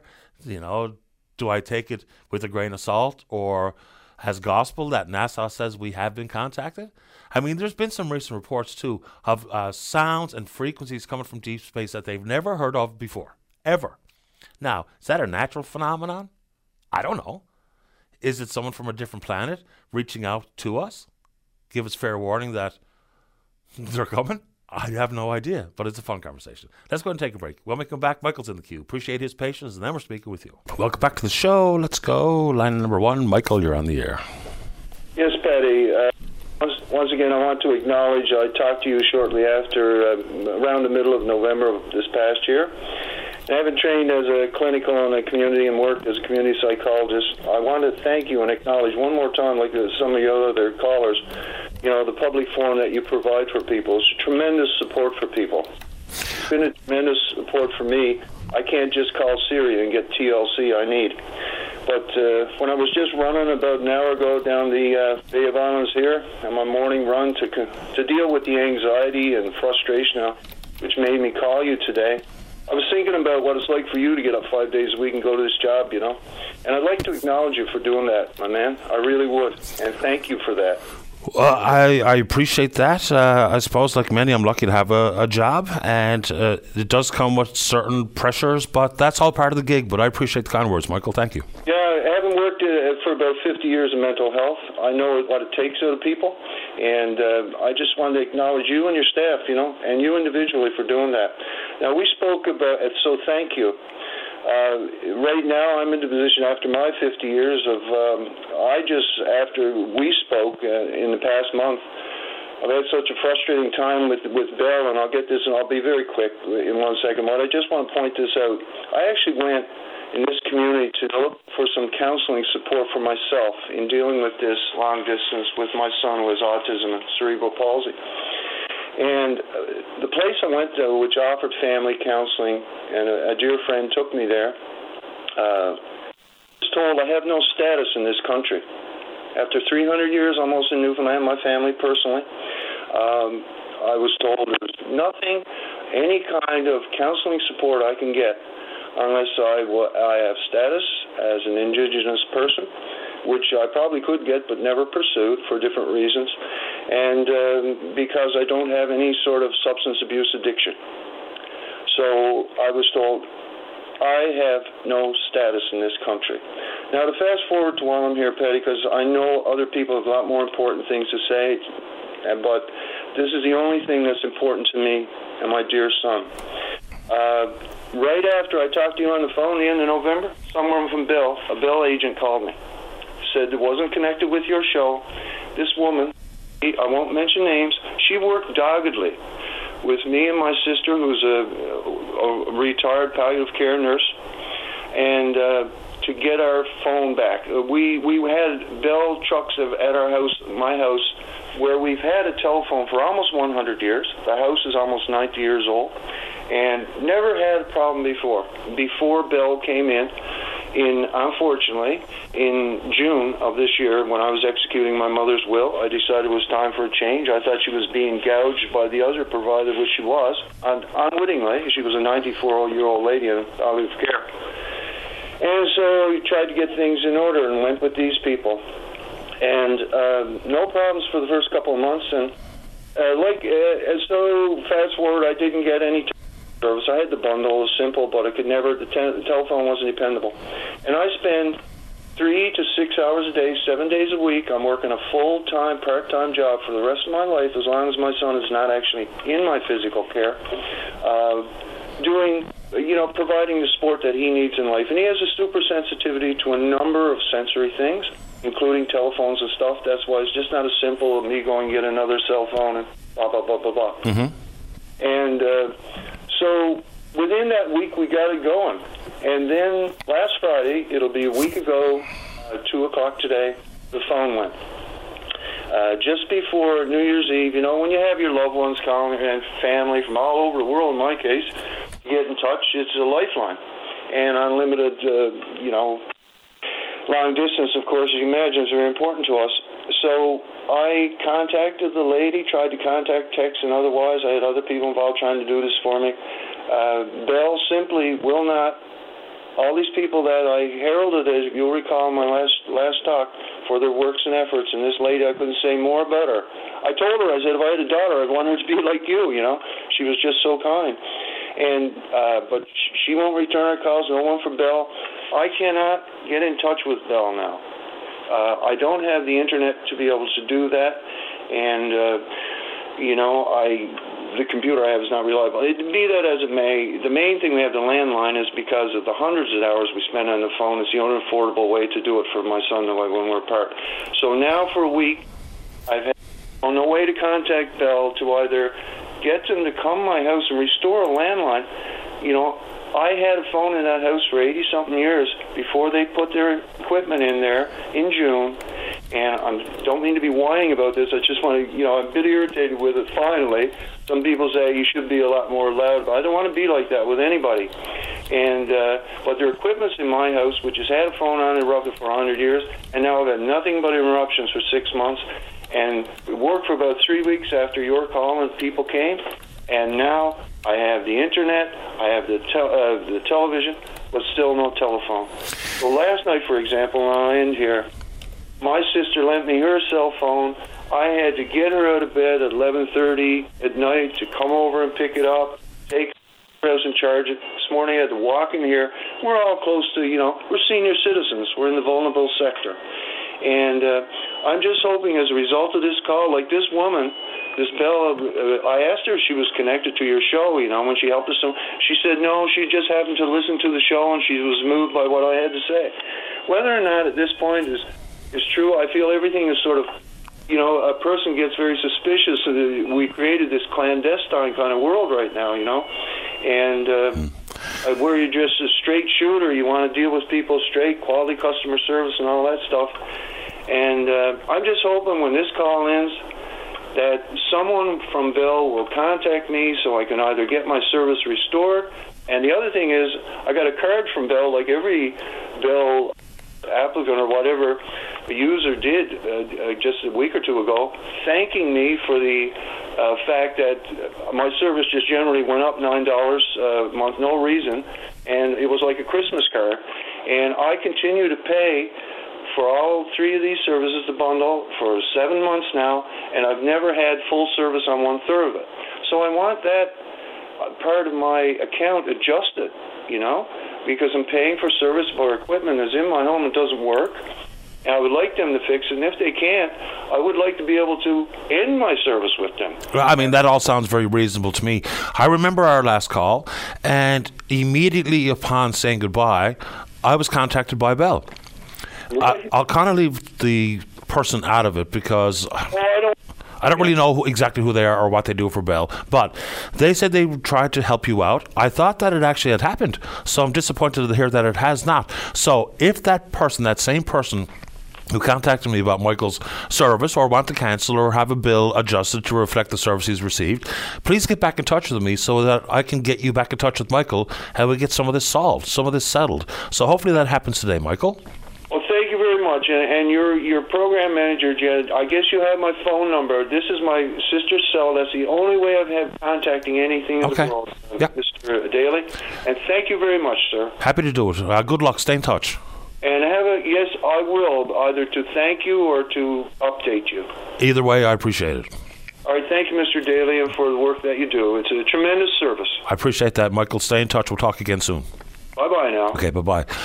Yeah, so if that Bell rep is listening, please get back in touch with me because obviously Michael still needs a bit of help. Let's take a break for the 11 o'clock news. When we come back, we're speaking with you. Topic, up to you. Don't go away. Your VOCM mornings with Jerry Lynn Mackey and Ben Murphy, 5:30 to 9 a.m. weekdays on your VOCM. Welcome back. Let's go to line number one. Say good morning to the PC member for exploits. That's Pleeman Forsey. Good morning, Pleeman. You're on the air. Good morning, Patty. Morning to you. Good morning. First of all, Patty, I'd like to touch on the junior game last night. Of course, certainly it was a nail-biter, and it's always exciting, certainly, to see Canada win the World Juniors, and especially, congratulations to Zach Dean, for bringing home a gold medal. His roots are from Botwood in this district, and that's certainly exciting to see. Everybody from Grand Prairie to Botwood to Mount Pearl is laying claim to Zach Dean this morning. And so they should, Patty. Absolutely. So they should. But anyway, my main call, though, Patty, this morning is to, regarding the eroding healthcare services again here in Central Newfoundland. In 2016, of course, the 24-hour emergency service was stripped from the Dr. Hugh Toomey Healthcare Centre in Botwood. Consecutive promises by the Liberals, certainly, this has not come true to restore it. Last spring, the town of Bishop's Falls lost a family doctor, leaving the community here approximately 3,000 residents without a family doctor. Now in February, the Dr. U. Toomey Healthcare Centre will be losing a physician, and that's without no replacement as well. And so there's leaving more people, Patty, without a family doctor. You know, people have concerns in this district, in this area, and especially here in Central. You know, what does this mean for our primary healthcare services in the region? You know, it's we're leaving more people out. You know, this is going to affect the emergency services in Botwood. You know, the government says that they have plans and to recruit, but we're seeing no improvement, Patty. Yeah. Well, the recruitment numbers that came out last week didn't have a whole lot of context associated with them. There was X number of new doctors have been brought into the province, and how many people came as a result of the Come Home Year initiative regarding healthcare workers. But it didn't include, probably the most important numbers are, with how many come in is how many left, because we need to know whether or not we're in a net better position or not, which wasn't really involved in those numbers. But it's kind of important to know all those things. The same thing when I'm told, and it's not inaccurate, it's just a bit confusing, is that there's more doctors than ever practicing in the province. Okay, but practicing doing what? You know, they're doing pure research, or they're practicing with the full complement of patients, or they are lecturing, or they're doing what? Because it's one thing to have the people working here, it's quite another to know what they're doing, because the two don't really jibe. So many people looking for a doctor can't find a doctor, yet I'm told, well, there's more doctors than ever. So neither one of those numbers really matter until we figure out how people can have better access to healthcare. Yeah, I know, Patty. Those numbers certainly are deceiving of which way it's going or how they're going or whatnot. You know, we all like to have explanation, and I know the residents in this area certainly would. And I know that regards to the 24-hour emergency services here in Botwood, regards to the emergency services as a whole, when Bishop's Falls lost their family doctor here, leaving the residents here without a family doctor, most of that traffic probably ended up going to the Botwood Emergency Centre, which left then to wait times at the emergency centre in Botwood regarding the emergency service at the regional centre in Grand Falls, Windsor. Now with losing this extra doctor at the Botwood Toomey Centre, this is going to leave more and more wait times, more stress on that system out there, and we already know the stress that's already on the Grand Falls Windsor hospital up here. I got a call this morning actually only from a resident here that spent about 10 hours in the emergency service, people in hallways. It's a ridiculous situation, Patty. Yeah, I mean, I hear it. I see it all the time. I don't know where we go, and of course your role as the opposition is to take a government to task, and it's a critically important role, and I try to do this all the time too, is try to figure out who else has good ideas that can make things better, improve policy, improve the number, decrease the number of people looking for family doctors, what have you. Inside of the suite of incentives and bonuses that the government has put forward, do you think they're missing the point on any particular front? Like, if you could put one thought into Dr. Megan Hayes' mind, or Dr. Parfrey, or the Premier, or Minister Osborne, or whoever, to make things better, do you have anything outside of what we've already been discussing? Well, Patty, you're right, and those things, initiatives need to be done. But Patty, you're looking at 8 years. Now, I don't mean to dwell on 8 years that they've been there, but I mean, say they knew this in the beginning. As I said, in 2016, they stripped the 24-hour emergency service out of Botwood, and they knew this in the beginning is 8 years. And they always say there's 5 years. We got a program in place for incentives for doctors, but you're looking at another 5 years down the road. This should have been done years ago, Patty, and we probably wouldn't be in the situation we're into now, but we certainly need to get the action done as soon as possible.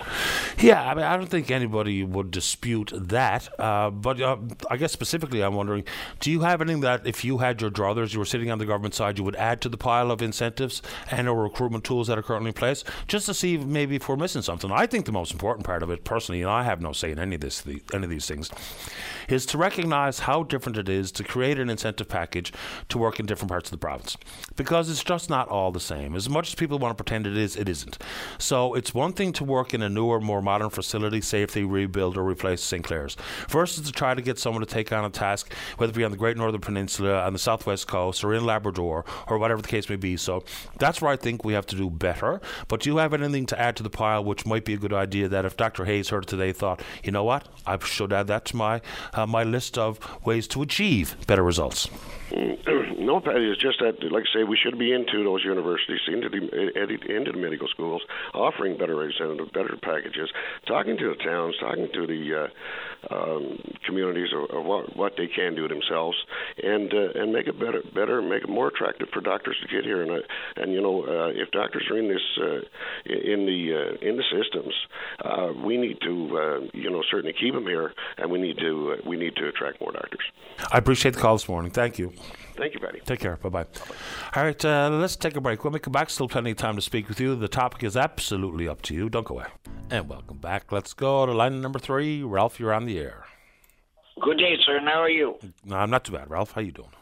Not bad, sir. Like on December 16th, I sent an envelope into Mount Pearl. And like there's all kinds of important papers in it for my niece. And there's 3 weeks today. And she still ain't got it. And like, and I've been phoning all kinds of numbers and just get like push 5, push 3, push 1. I just don't know what to do. And like I say, like a lot of important papers in there. Look, I'm waiting for something for quite a long time. It's nothing really truly important, but now I'm just aggravated because of how long I've had to wait. So I'm not going to ask you what the important documents are, but was this in a package that has a tracking number, or someone simply put something in an envelope and stuck it in the mail? No, like I went to the post office and I got one of those envelopes, but I don't think you're allowed, or you're not allowed to put a tracking on that envelope. Well, it depends on how you mail it. Yeah, that's the trick, right? If you put something in Express or Priority, or it's something that's an actual package, you can indeed get a tracking number so you can find out where it is. For instance, it may be stuck in Dieppe, or it might be stuck here on Kenmount Road at the sorting facility. I was just wondering if you had some way to track to where exactly this is, as opposed to simply the unknowns. No, and then like I went to the post office there, and he like the missus done it all for me, and she sent it out on, like I say, December 16th, and they still ain't got it. Like, it's very important. Do you have a time crunch coming up as well? Oh, I have no idea what you're talking about, buddy. No, I mean, like, you have important documents, but if you don't have them in hand by next Wednesday, then the deal goes away, or the policy falls apart, or there's a life and death situation, or a business problem. That's what I mean by timeline. Yes, yes, you're right. Okay. Well, I wish I could point you in the right direction for some way to get some additional information as to how you can find out where that is, and any guesstimate as to when you're going to receive it. Where did it get mailed from? Sorry, did you already say that? Pardon me? Where did it get mailed from? It got mailed from Harbour Breton. Just from Harbour Breton on December 16th. On December 16th, like yikes. Like that, what their father passed away. So the last time I put it in on a Friday morning, and Monday evening they told me they had it. And the next time I done it, which is 16th, and still ain't got it yet. Not good enough. I don't know if your mail has already been delivered to your mailbox or your super mailbox today, but hopefully you get it sooner or later. Let me know what happens, especially if we run into a big problem. Thank you very kindly, Billy. Have a nice day. You too, Ralph. All the best. Okay, buddy. Okay, man. Bye-bye. Bye-bye. Oh, boy. Yeah, I'm still waiting on something, too. I believe one of my sons is still waiting for a package for a Christmas gift that he bought for his brother. It's the 6th of January. Yikes. Line number 2, Jillian, you're on the air. Hi, good day, Patty. How are you doing? I'm not too bad, thanks. How you doing? Well, I wish I could say I was top shelf, but you know what? I think after talking with you, I'll feel a lot better. Let's see what we can do. Well, I'm struggling with, I'm a disabled person. I just recently got my actual information. I applied for disability, and I actually got, the disability sorted and straightened out from my neck and spine. I've known since 2013 from the first MRI that I had depleting discs and C5, 6, and 7 and bulges in my disc bulges in my lumbar. Now, I've never been took off my feet 100% until the past few years with, deterioration. But as of literally 2 years, came to the point where I wasn't able to walk several times, or I couldn't lift my head up for very long. It was odd episode, scary, painful, but just feeling like I was going to pass out, and then eventually started having that happen, blacking out. So fast forward, I went to the doctor complaining about this, and in my last MRI was 2013, so I had a new MRI in May. I got to finally see a neurosurgeon on September 2nd. I was in a wheelchair, and I do still use a wheelchair from time to time. I use a walking aid when I don't use the chair, but now I unfortunately, because of an accident over the Christmas time, it was nothing bad to someone else, but bad to me because my neck is very delicate. I fell in a way that I came right up against my neck against the wall, and now I'm in a neck brace. But when I tried on September 2nd and seen that appointment in the neurosurgeon, I didn't have my neck brace then because it wasn't that bad, but it's still having the issues, But I explained my situation. I just didn't know how to read the medical report, and I said, I can tell you how I feel, and please tell me, what's wrong besides what I read. I don't want to say what he said because it's inappropriate, but I will say that he didn't even forward me somewhere else. He admitted I was bad. He admitted that I had the shape of, even though I'm in my 40s, early 40s, he admitted that as compared to an accident or somebody in their elderly years. And I said, so please help me. I said, because I don't, for some reason I can't use my left arm and left side a little bit. And he said, yeah, because C5, 6, and 7 is impinged and the discs are depleting in your neck. And he said, well, you've got a lot of other things wrong with your spine. And I said, please don't leave me like this. Please don't. And he said, well, I wouldn't be able to help you because I might make you worse. And he said, so when do you see me next? I said, what happens? He said, you don't. And I, with that, was upset, of course. And my husband was upset, and I said, I can't be like this. There must be some procedure. I said, please. And I said, if I was in an accident, I said, would you turn me away? He said, no. I said, well, don't leave me like this, please. He said, I can't. He said, I'm going to have to discharge you. And I just was shocked. And then when I came back to my home, it was only 2 weeks from this time, and I had a follow-up with my physician. He was disappointed, disgusted, because I told him what I don't want to talk about now, like in words from me to the doctor, and my husband was there. And he said it's not appropriate, shouldn't be that way, and that, yes. But at that point, I still, didn't have my neck brace, but now I'm in bad shape. The last time I'd seen him on the 5th, I had an episode where I was blacking out, and yes, I had an accident, and my neck took it all.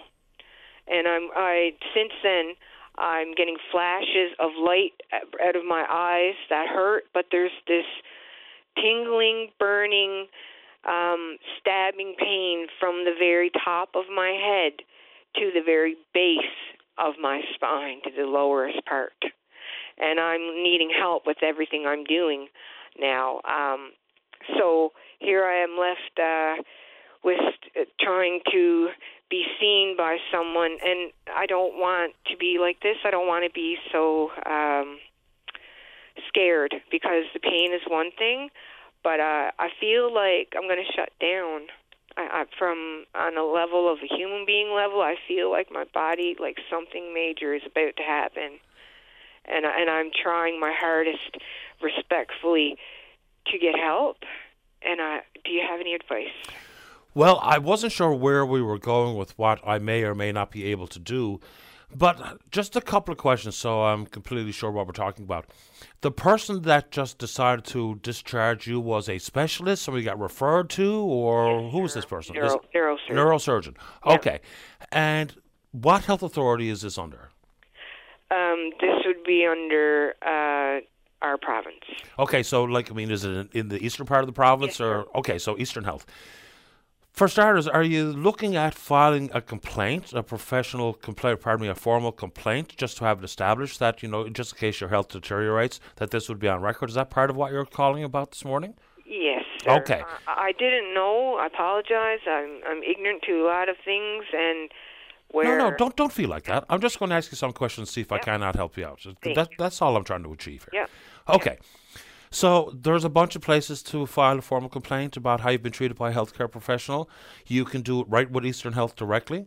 You can do it at the College of Physicians and Surgeons. You can do it with the Patient Safety Institute. You can do it with the Newfoundland, the Newfoundland Labrador Council of Health Professionals. I have contact for all of them. Oh my goodness! Is it too much to ask? Would you be able to email those to me? I mean, like your company. I'll tell you what. I have to take them one by one? No, let's make it as easy as possible. So if you send me an email, I will send you links back. Oh, good. Okay. Yeah. And now, so far as getting you more quicker attention to your health concerns, that's something that becomes virtually impossible for me because I wouldn't be able to get myself to the front of the queue, let alone anybody else. But I can put you in the right direction to formally put this on paper or digitally so that if and when things go worse or more and more sideways, at least you'll have that much done, and then we'll take it from there. How's that sound? Oh, that's excellent. I really appreciate it. God bless you out there. Thank you. My pleasure. Send me that email. It's openline@vocm.com. I'll send you back the few links. Openline@vocm.com. That's it. My goodness. Thank you very much, good sir. I really get a lot of help and advice from your show. It's a pleasure to talk to you today. It brings me a lot of comfort, so I'm looking forward to where this goes. Let me know. Keep me in the loop. Send me that email, and hope you're doing well. Thank you so much. And likewise, take good care. Thanks, Gillian. Thank you. You're welcome. You're welcome. Bye-bye. Bye-bye. Yeah, so if anyone else can think of another avenue, but, the Regional Health Authority itself, there's a formal complaint opportunity there, portal and or telephone call. Then it's the Newfoundland Labrador Council of Health Professionals, I know, Patient Safety Institute at the college proper. So we'll send her those links when she sends along the email. How we doing on the telly out there, David? When we come back, still plenty of time to speak with you about whatever you like. From World Juniors to healthcare and education and mining and inflation and federal and international politics, or tell me a story. Don't go away. Nutrition, exercise, keeping the cold at bay. Whatever keeps you feeling great, the Wellness and Healthy Lifestyle Show on your VOCM. Welcome back to the show. All right, let's go. Line number 1, Maureen, you're on the air. Hi, how are you? I'm doing okay. How you doing? Okay, it's first-time caller, so I'm kind of nervous. Don't you worry. Take your time. Go ahead. Okay. The reason I'm calling you, yesterday my husband was down in White Hills, and he had our dog out for a walk, And when he came back, I have a walker, and I keep it in the back of the car because when I go out, I need it. It's a walker that you sit on. And anyway, when he came back, it was gone.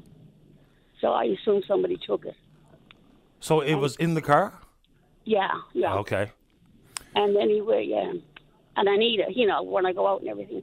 So I was just wondering if anybody got it, and just bring it back. I don't care. I'm not going to press charges, nothing like that. I just need it back, that's all. Just imagine someone stealing someone's walker out of a car. Yeah, that's pretty, I know, it's pretty low, isn't it? It really is. Yeah, it's ridiculous. Yeah. So can I give you my phone number off the air and my address, please?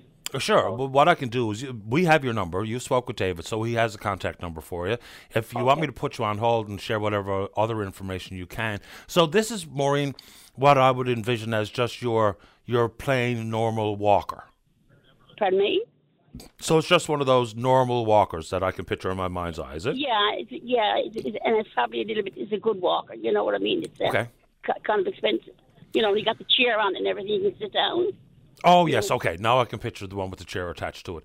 Now, in an effort to try to get you reunited with that one, we'll try and do what we can do on that front. But I also think it's probably not a bad idea that for something in the interim, give the folks at the Hub a call.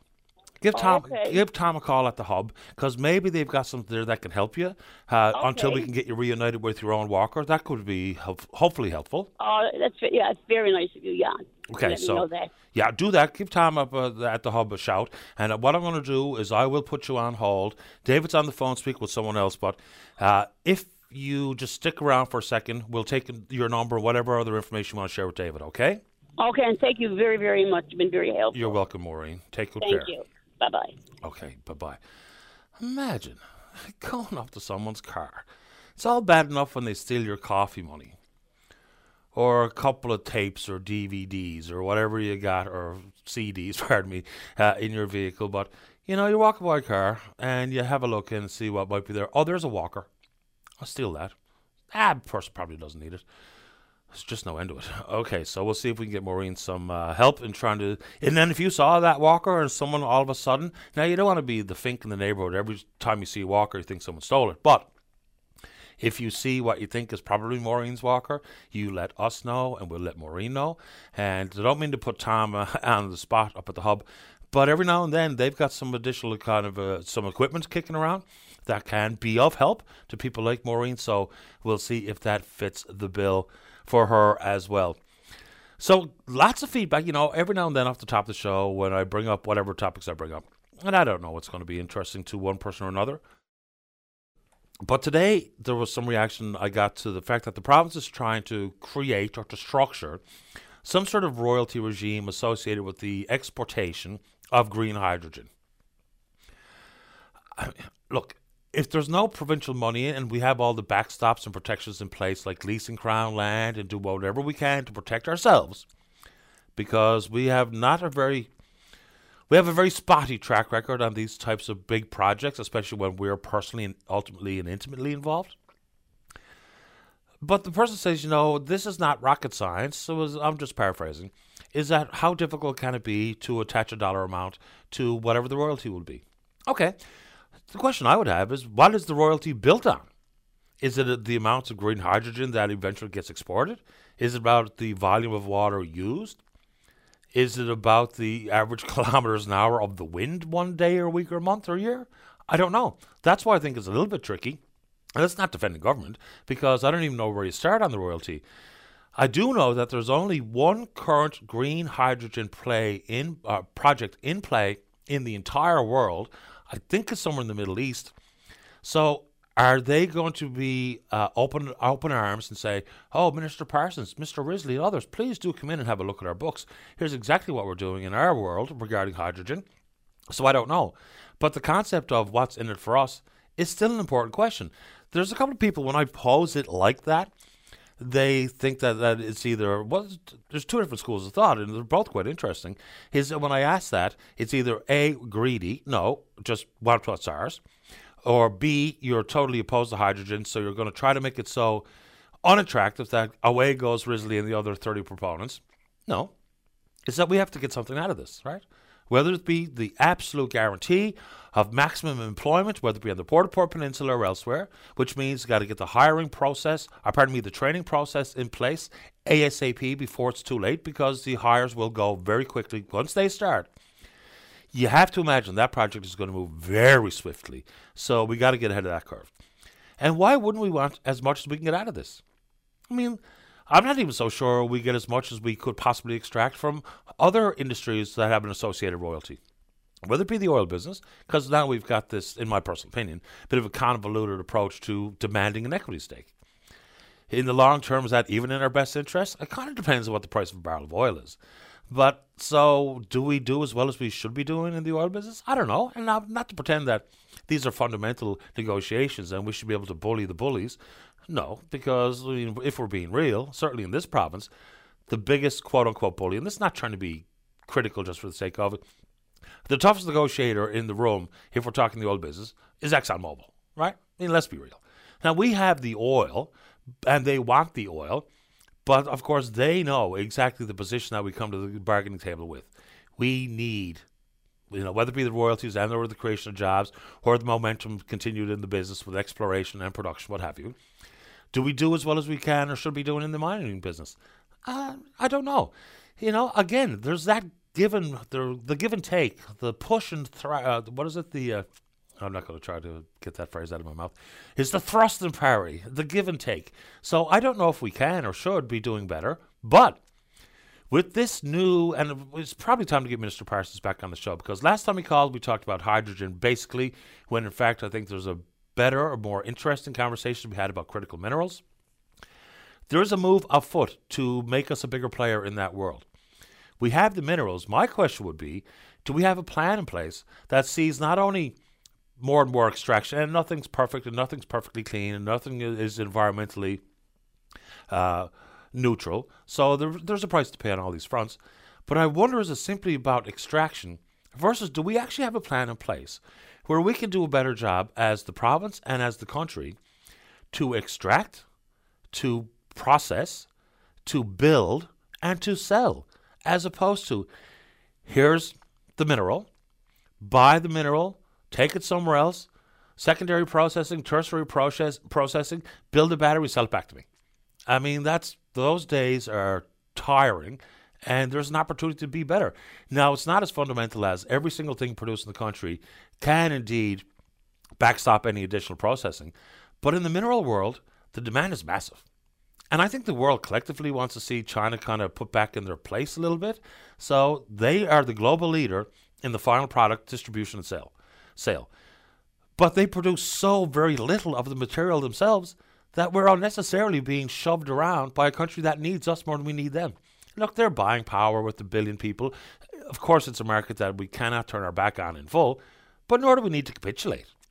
So I thought it was a good move by the federal government, based on the Investments Act of the country, to insist and to ensure that the Chinese divest any of their interest in critical mineral companies in this country, of which there were 3 notables. So maybe Minister Parsons will be a good guest early next week. Final break of the morning, final break of the week. When we come back, let's be speaking with you. Don't go away. Welcome back to the program. Curiously, now, of course, people's own thoughts on one matter or another, please do indeed feel I continue to share them. But this is a bit of a strange one. Okay, so we have a member of the opposition party on, and regardless if it's an NDP member, independent member, or so whether it be a Tory, an NDP member, or independent, and we're trying to get to best practices. We're trying to get all the best ideas on the table, because I think I would speak for many, if not most people, that I don't really care who has the best idea. I just want to see the best idea implemented. Simple as that. The parties can scramble over themselves to try to take credit for one idea or another, but I don't necessarily care. I don't think many of you do. If all of a sudden the doctor that you don't have appears because someone had a good idea who's a member of a party outside the Liberals, I don't think you care. I think you're happy to have a doctor, right? So when I asked Mr. Forsey, the PC member for Exploits, about what he would add to the playbook for Dr. Hayes, who's the lady in charge, the Deputy Minister in charge of recruitment and retention of healthcare workers, or Dr. Parfrey, or anybody else, the emailer says that, why am I putting the pressure on Forsey? It's not pressure, it's a question, right? He's a politician, he's in an elected office. So, no, it's not about taking away the responsibility of the governing Liberals. It's not that at all, because I was talking to a Tory. Is the end result of good ideas that lead to better practices, that lead to better complement of healthcare workers. Why wouldn't we ask anybody who has put their name in the hat, their hat in the ring, and is wanting to be elected, because the next cycle it might be Mr. Forsey sitting on the governing side. So examining who has what idea on whatever issue under the sun, you would think that it'd be a good idea for all of us to share in the conversation, because I get it. The pressure is on the government. I mean, that's where it belongs, on the government. But if I'm an opposition member, far too often what we do and what we see is that someone in the opposition will bring forward an idea, it's co-opted by the government tries to take credit for it, and then all of a sudden the game of politics starts to rear its head in full. It's that, hey, that's my idea. I get it, but people don't forget, the politician or the party that's been fighting on one issue or another, then it comes to pass, whether it be on the federal front or the provincial front, and just pick a flavor of the day, pick a policy of the day. But that's why I ask members of the opposition questions like that. I'm going to keep doing it, because I just want good ideas on the table. Who has them? Not really my concern, to be honest with you. Also, there was another sort of strange note about defending certain parties or individuals or what have you, which... Okay, this is about the federal Liberals. So yesterday, we were happy to make note of the fact that under the Harper government, over 9 years, contracts for consulting with McKinsey & Company tallied, I believe the number was $2.2 million. Under the 7 years of the Liberals under Justin Trudeau, Prime Minister Trudeau, that number has exploded to over $30 million. And they've done a lot of consulting in guiding immigration policy. So, of course, we talked about that yesterday, even though the emailer accused me of not doing it. Also, there's an issue this morning about updated numbers on what it's going to cost for the procurement of Coast Guard and Canadian Armed Forces vessels. So the 6 Arctic offshore patrol ships, and then there's a bunch of others. So the Public Services and Procurement Canada has amended the contract that they have with Irving Shipbuilding, but here's the bad news. Is the projection that once was $4.3 billion went from there to $4.98 billion. When you add up the totality of what's going on there, it's now $6.5 billion for the procurement of much-needed infrastructure, much-needed equipment. So the problem with all this is the report was tabled on the 30th of December. There's zero opportunity for members of Parliament to understand, to ask questions, to get some details about why the difference and the now higher price tag. So this is where government does themselves no favours. Why put yourself in a position to have no opportunity for the so-called transparency that you ran on to be part of actually what happens inside the House of Commons? Table something on the 30th of December, no opportunity to ask any questions, and away you go. Okay, so Linda Swain just came in to give me some information regarding our last caller who lost her walker. We've got a walker for you while we look for your old one. All right, let's get to the last call of the day before we run out of time. Line number 4. Nicholas Barry, you're on the air.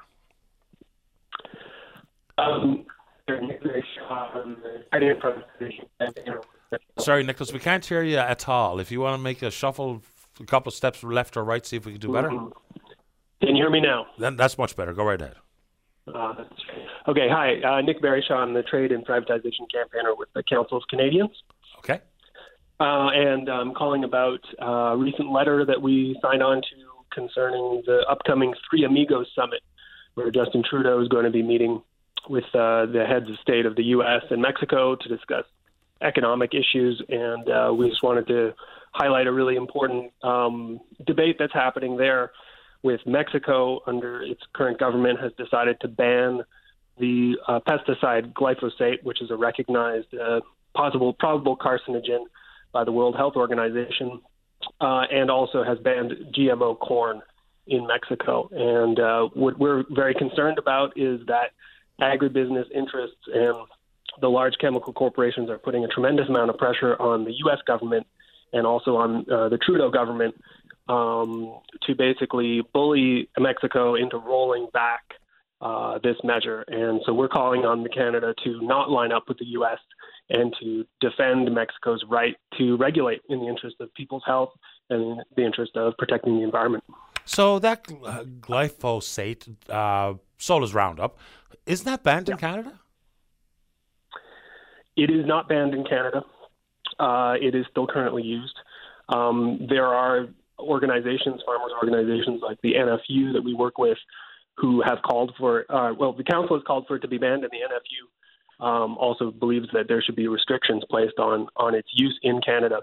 But it is currently still used in Canada. And Mexico has taken that step, and it's facing possible, trade retaliation. This is what the agribusiness corporations are asking for the U.S. and Canada to do to Mexico, is to use the USMCA, the new NAFTA, to basically bully Mexico into rescinding this demand, which is something that peasant organizations and farmer organizations in Mexico have been calling for a long time.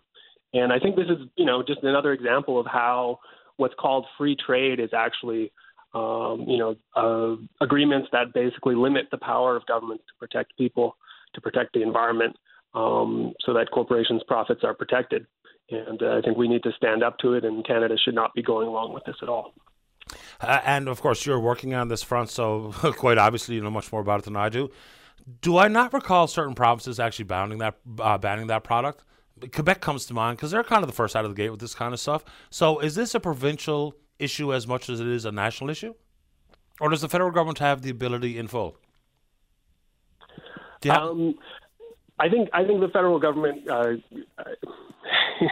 on the regulatory front, I'd have to brush up on that and get back to you about it. I think the federal government could definitely look into it and place greater restrictions on it. I think the provinces have that power too. But I think the biggest principle here is that governments should have the right to do that, and they shouldn't be, constrained by trade agreements from making those kinds of decisions. Understood. Mexico has already made that decision. Yeah. I apologize. I wasn't trying to derail the issue. I was just looking for some regulatory certainty. So when I talk about it, I know what I'm talking about. That's all. Yeah. Yeah, it's something that the council has been working on for a while, and various chairs of the council have raised this issue and called on provinces and the federal government to ban glyphosate, but it is currently still used in Canada. So if anyone would like to play a role in supporting your letter or any of your campaigns, what should they do? I think they should go to the website of the Council of Canadians. It's www.canadians.org. And you can find the letter will be posted there, and other campaigns on fighting these corporate trade agreements is all there. So yeah, we need more people supporting these initiatives and fighting for a more just kind of international setup. That's in the benefit of people and not corporations. I appreciate making time for the show. Nicholas, you're always welcome. All right. Thank you very much for having me on. You're welcome. Take care. Bye-bye. That's Nicholas Barry Shaw with the Council of Canadians.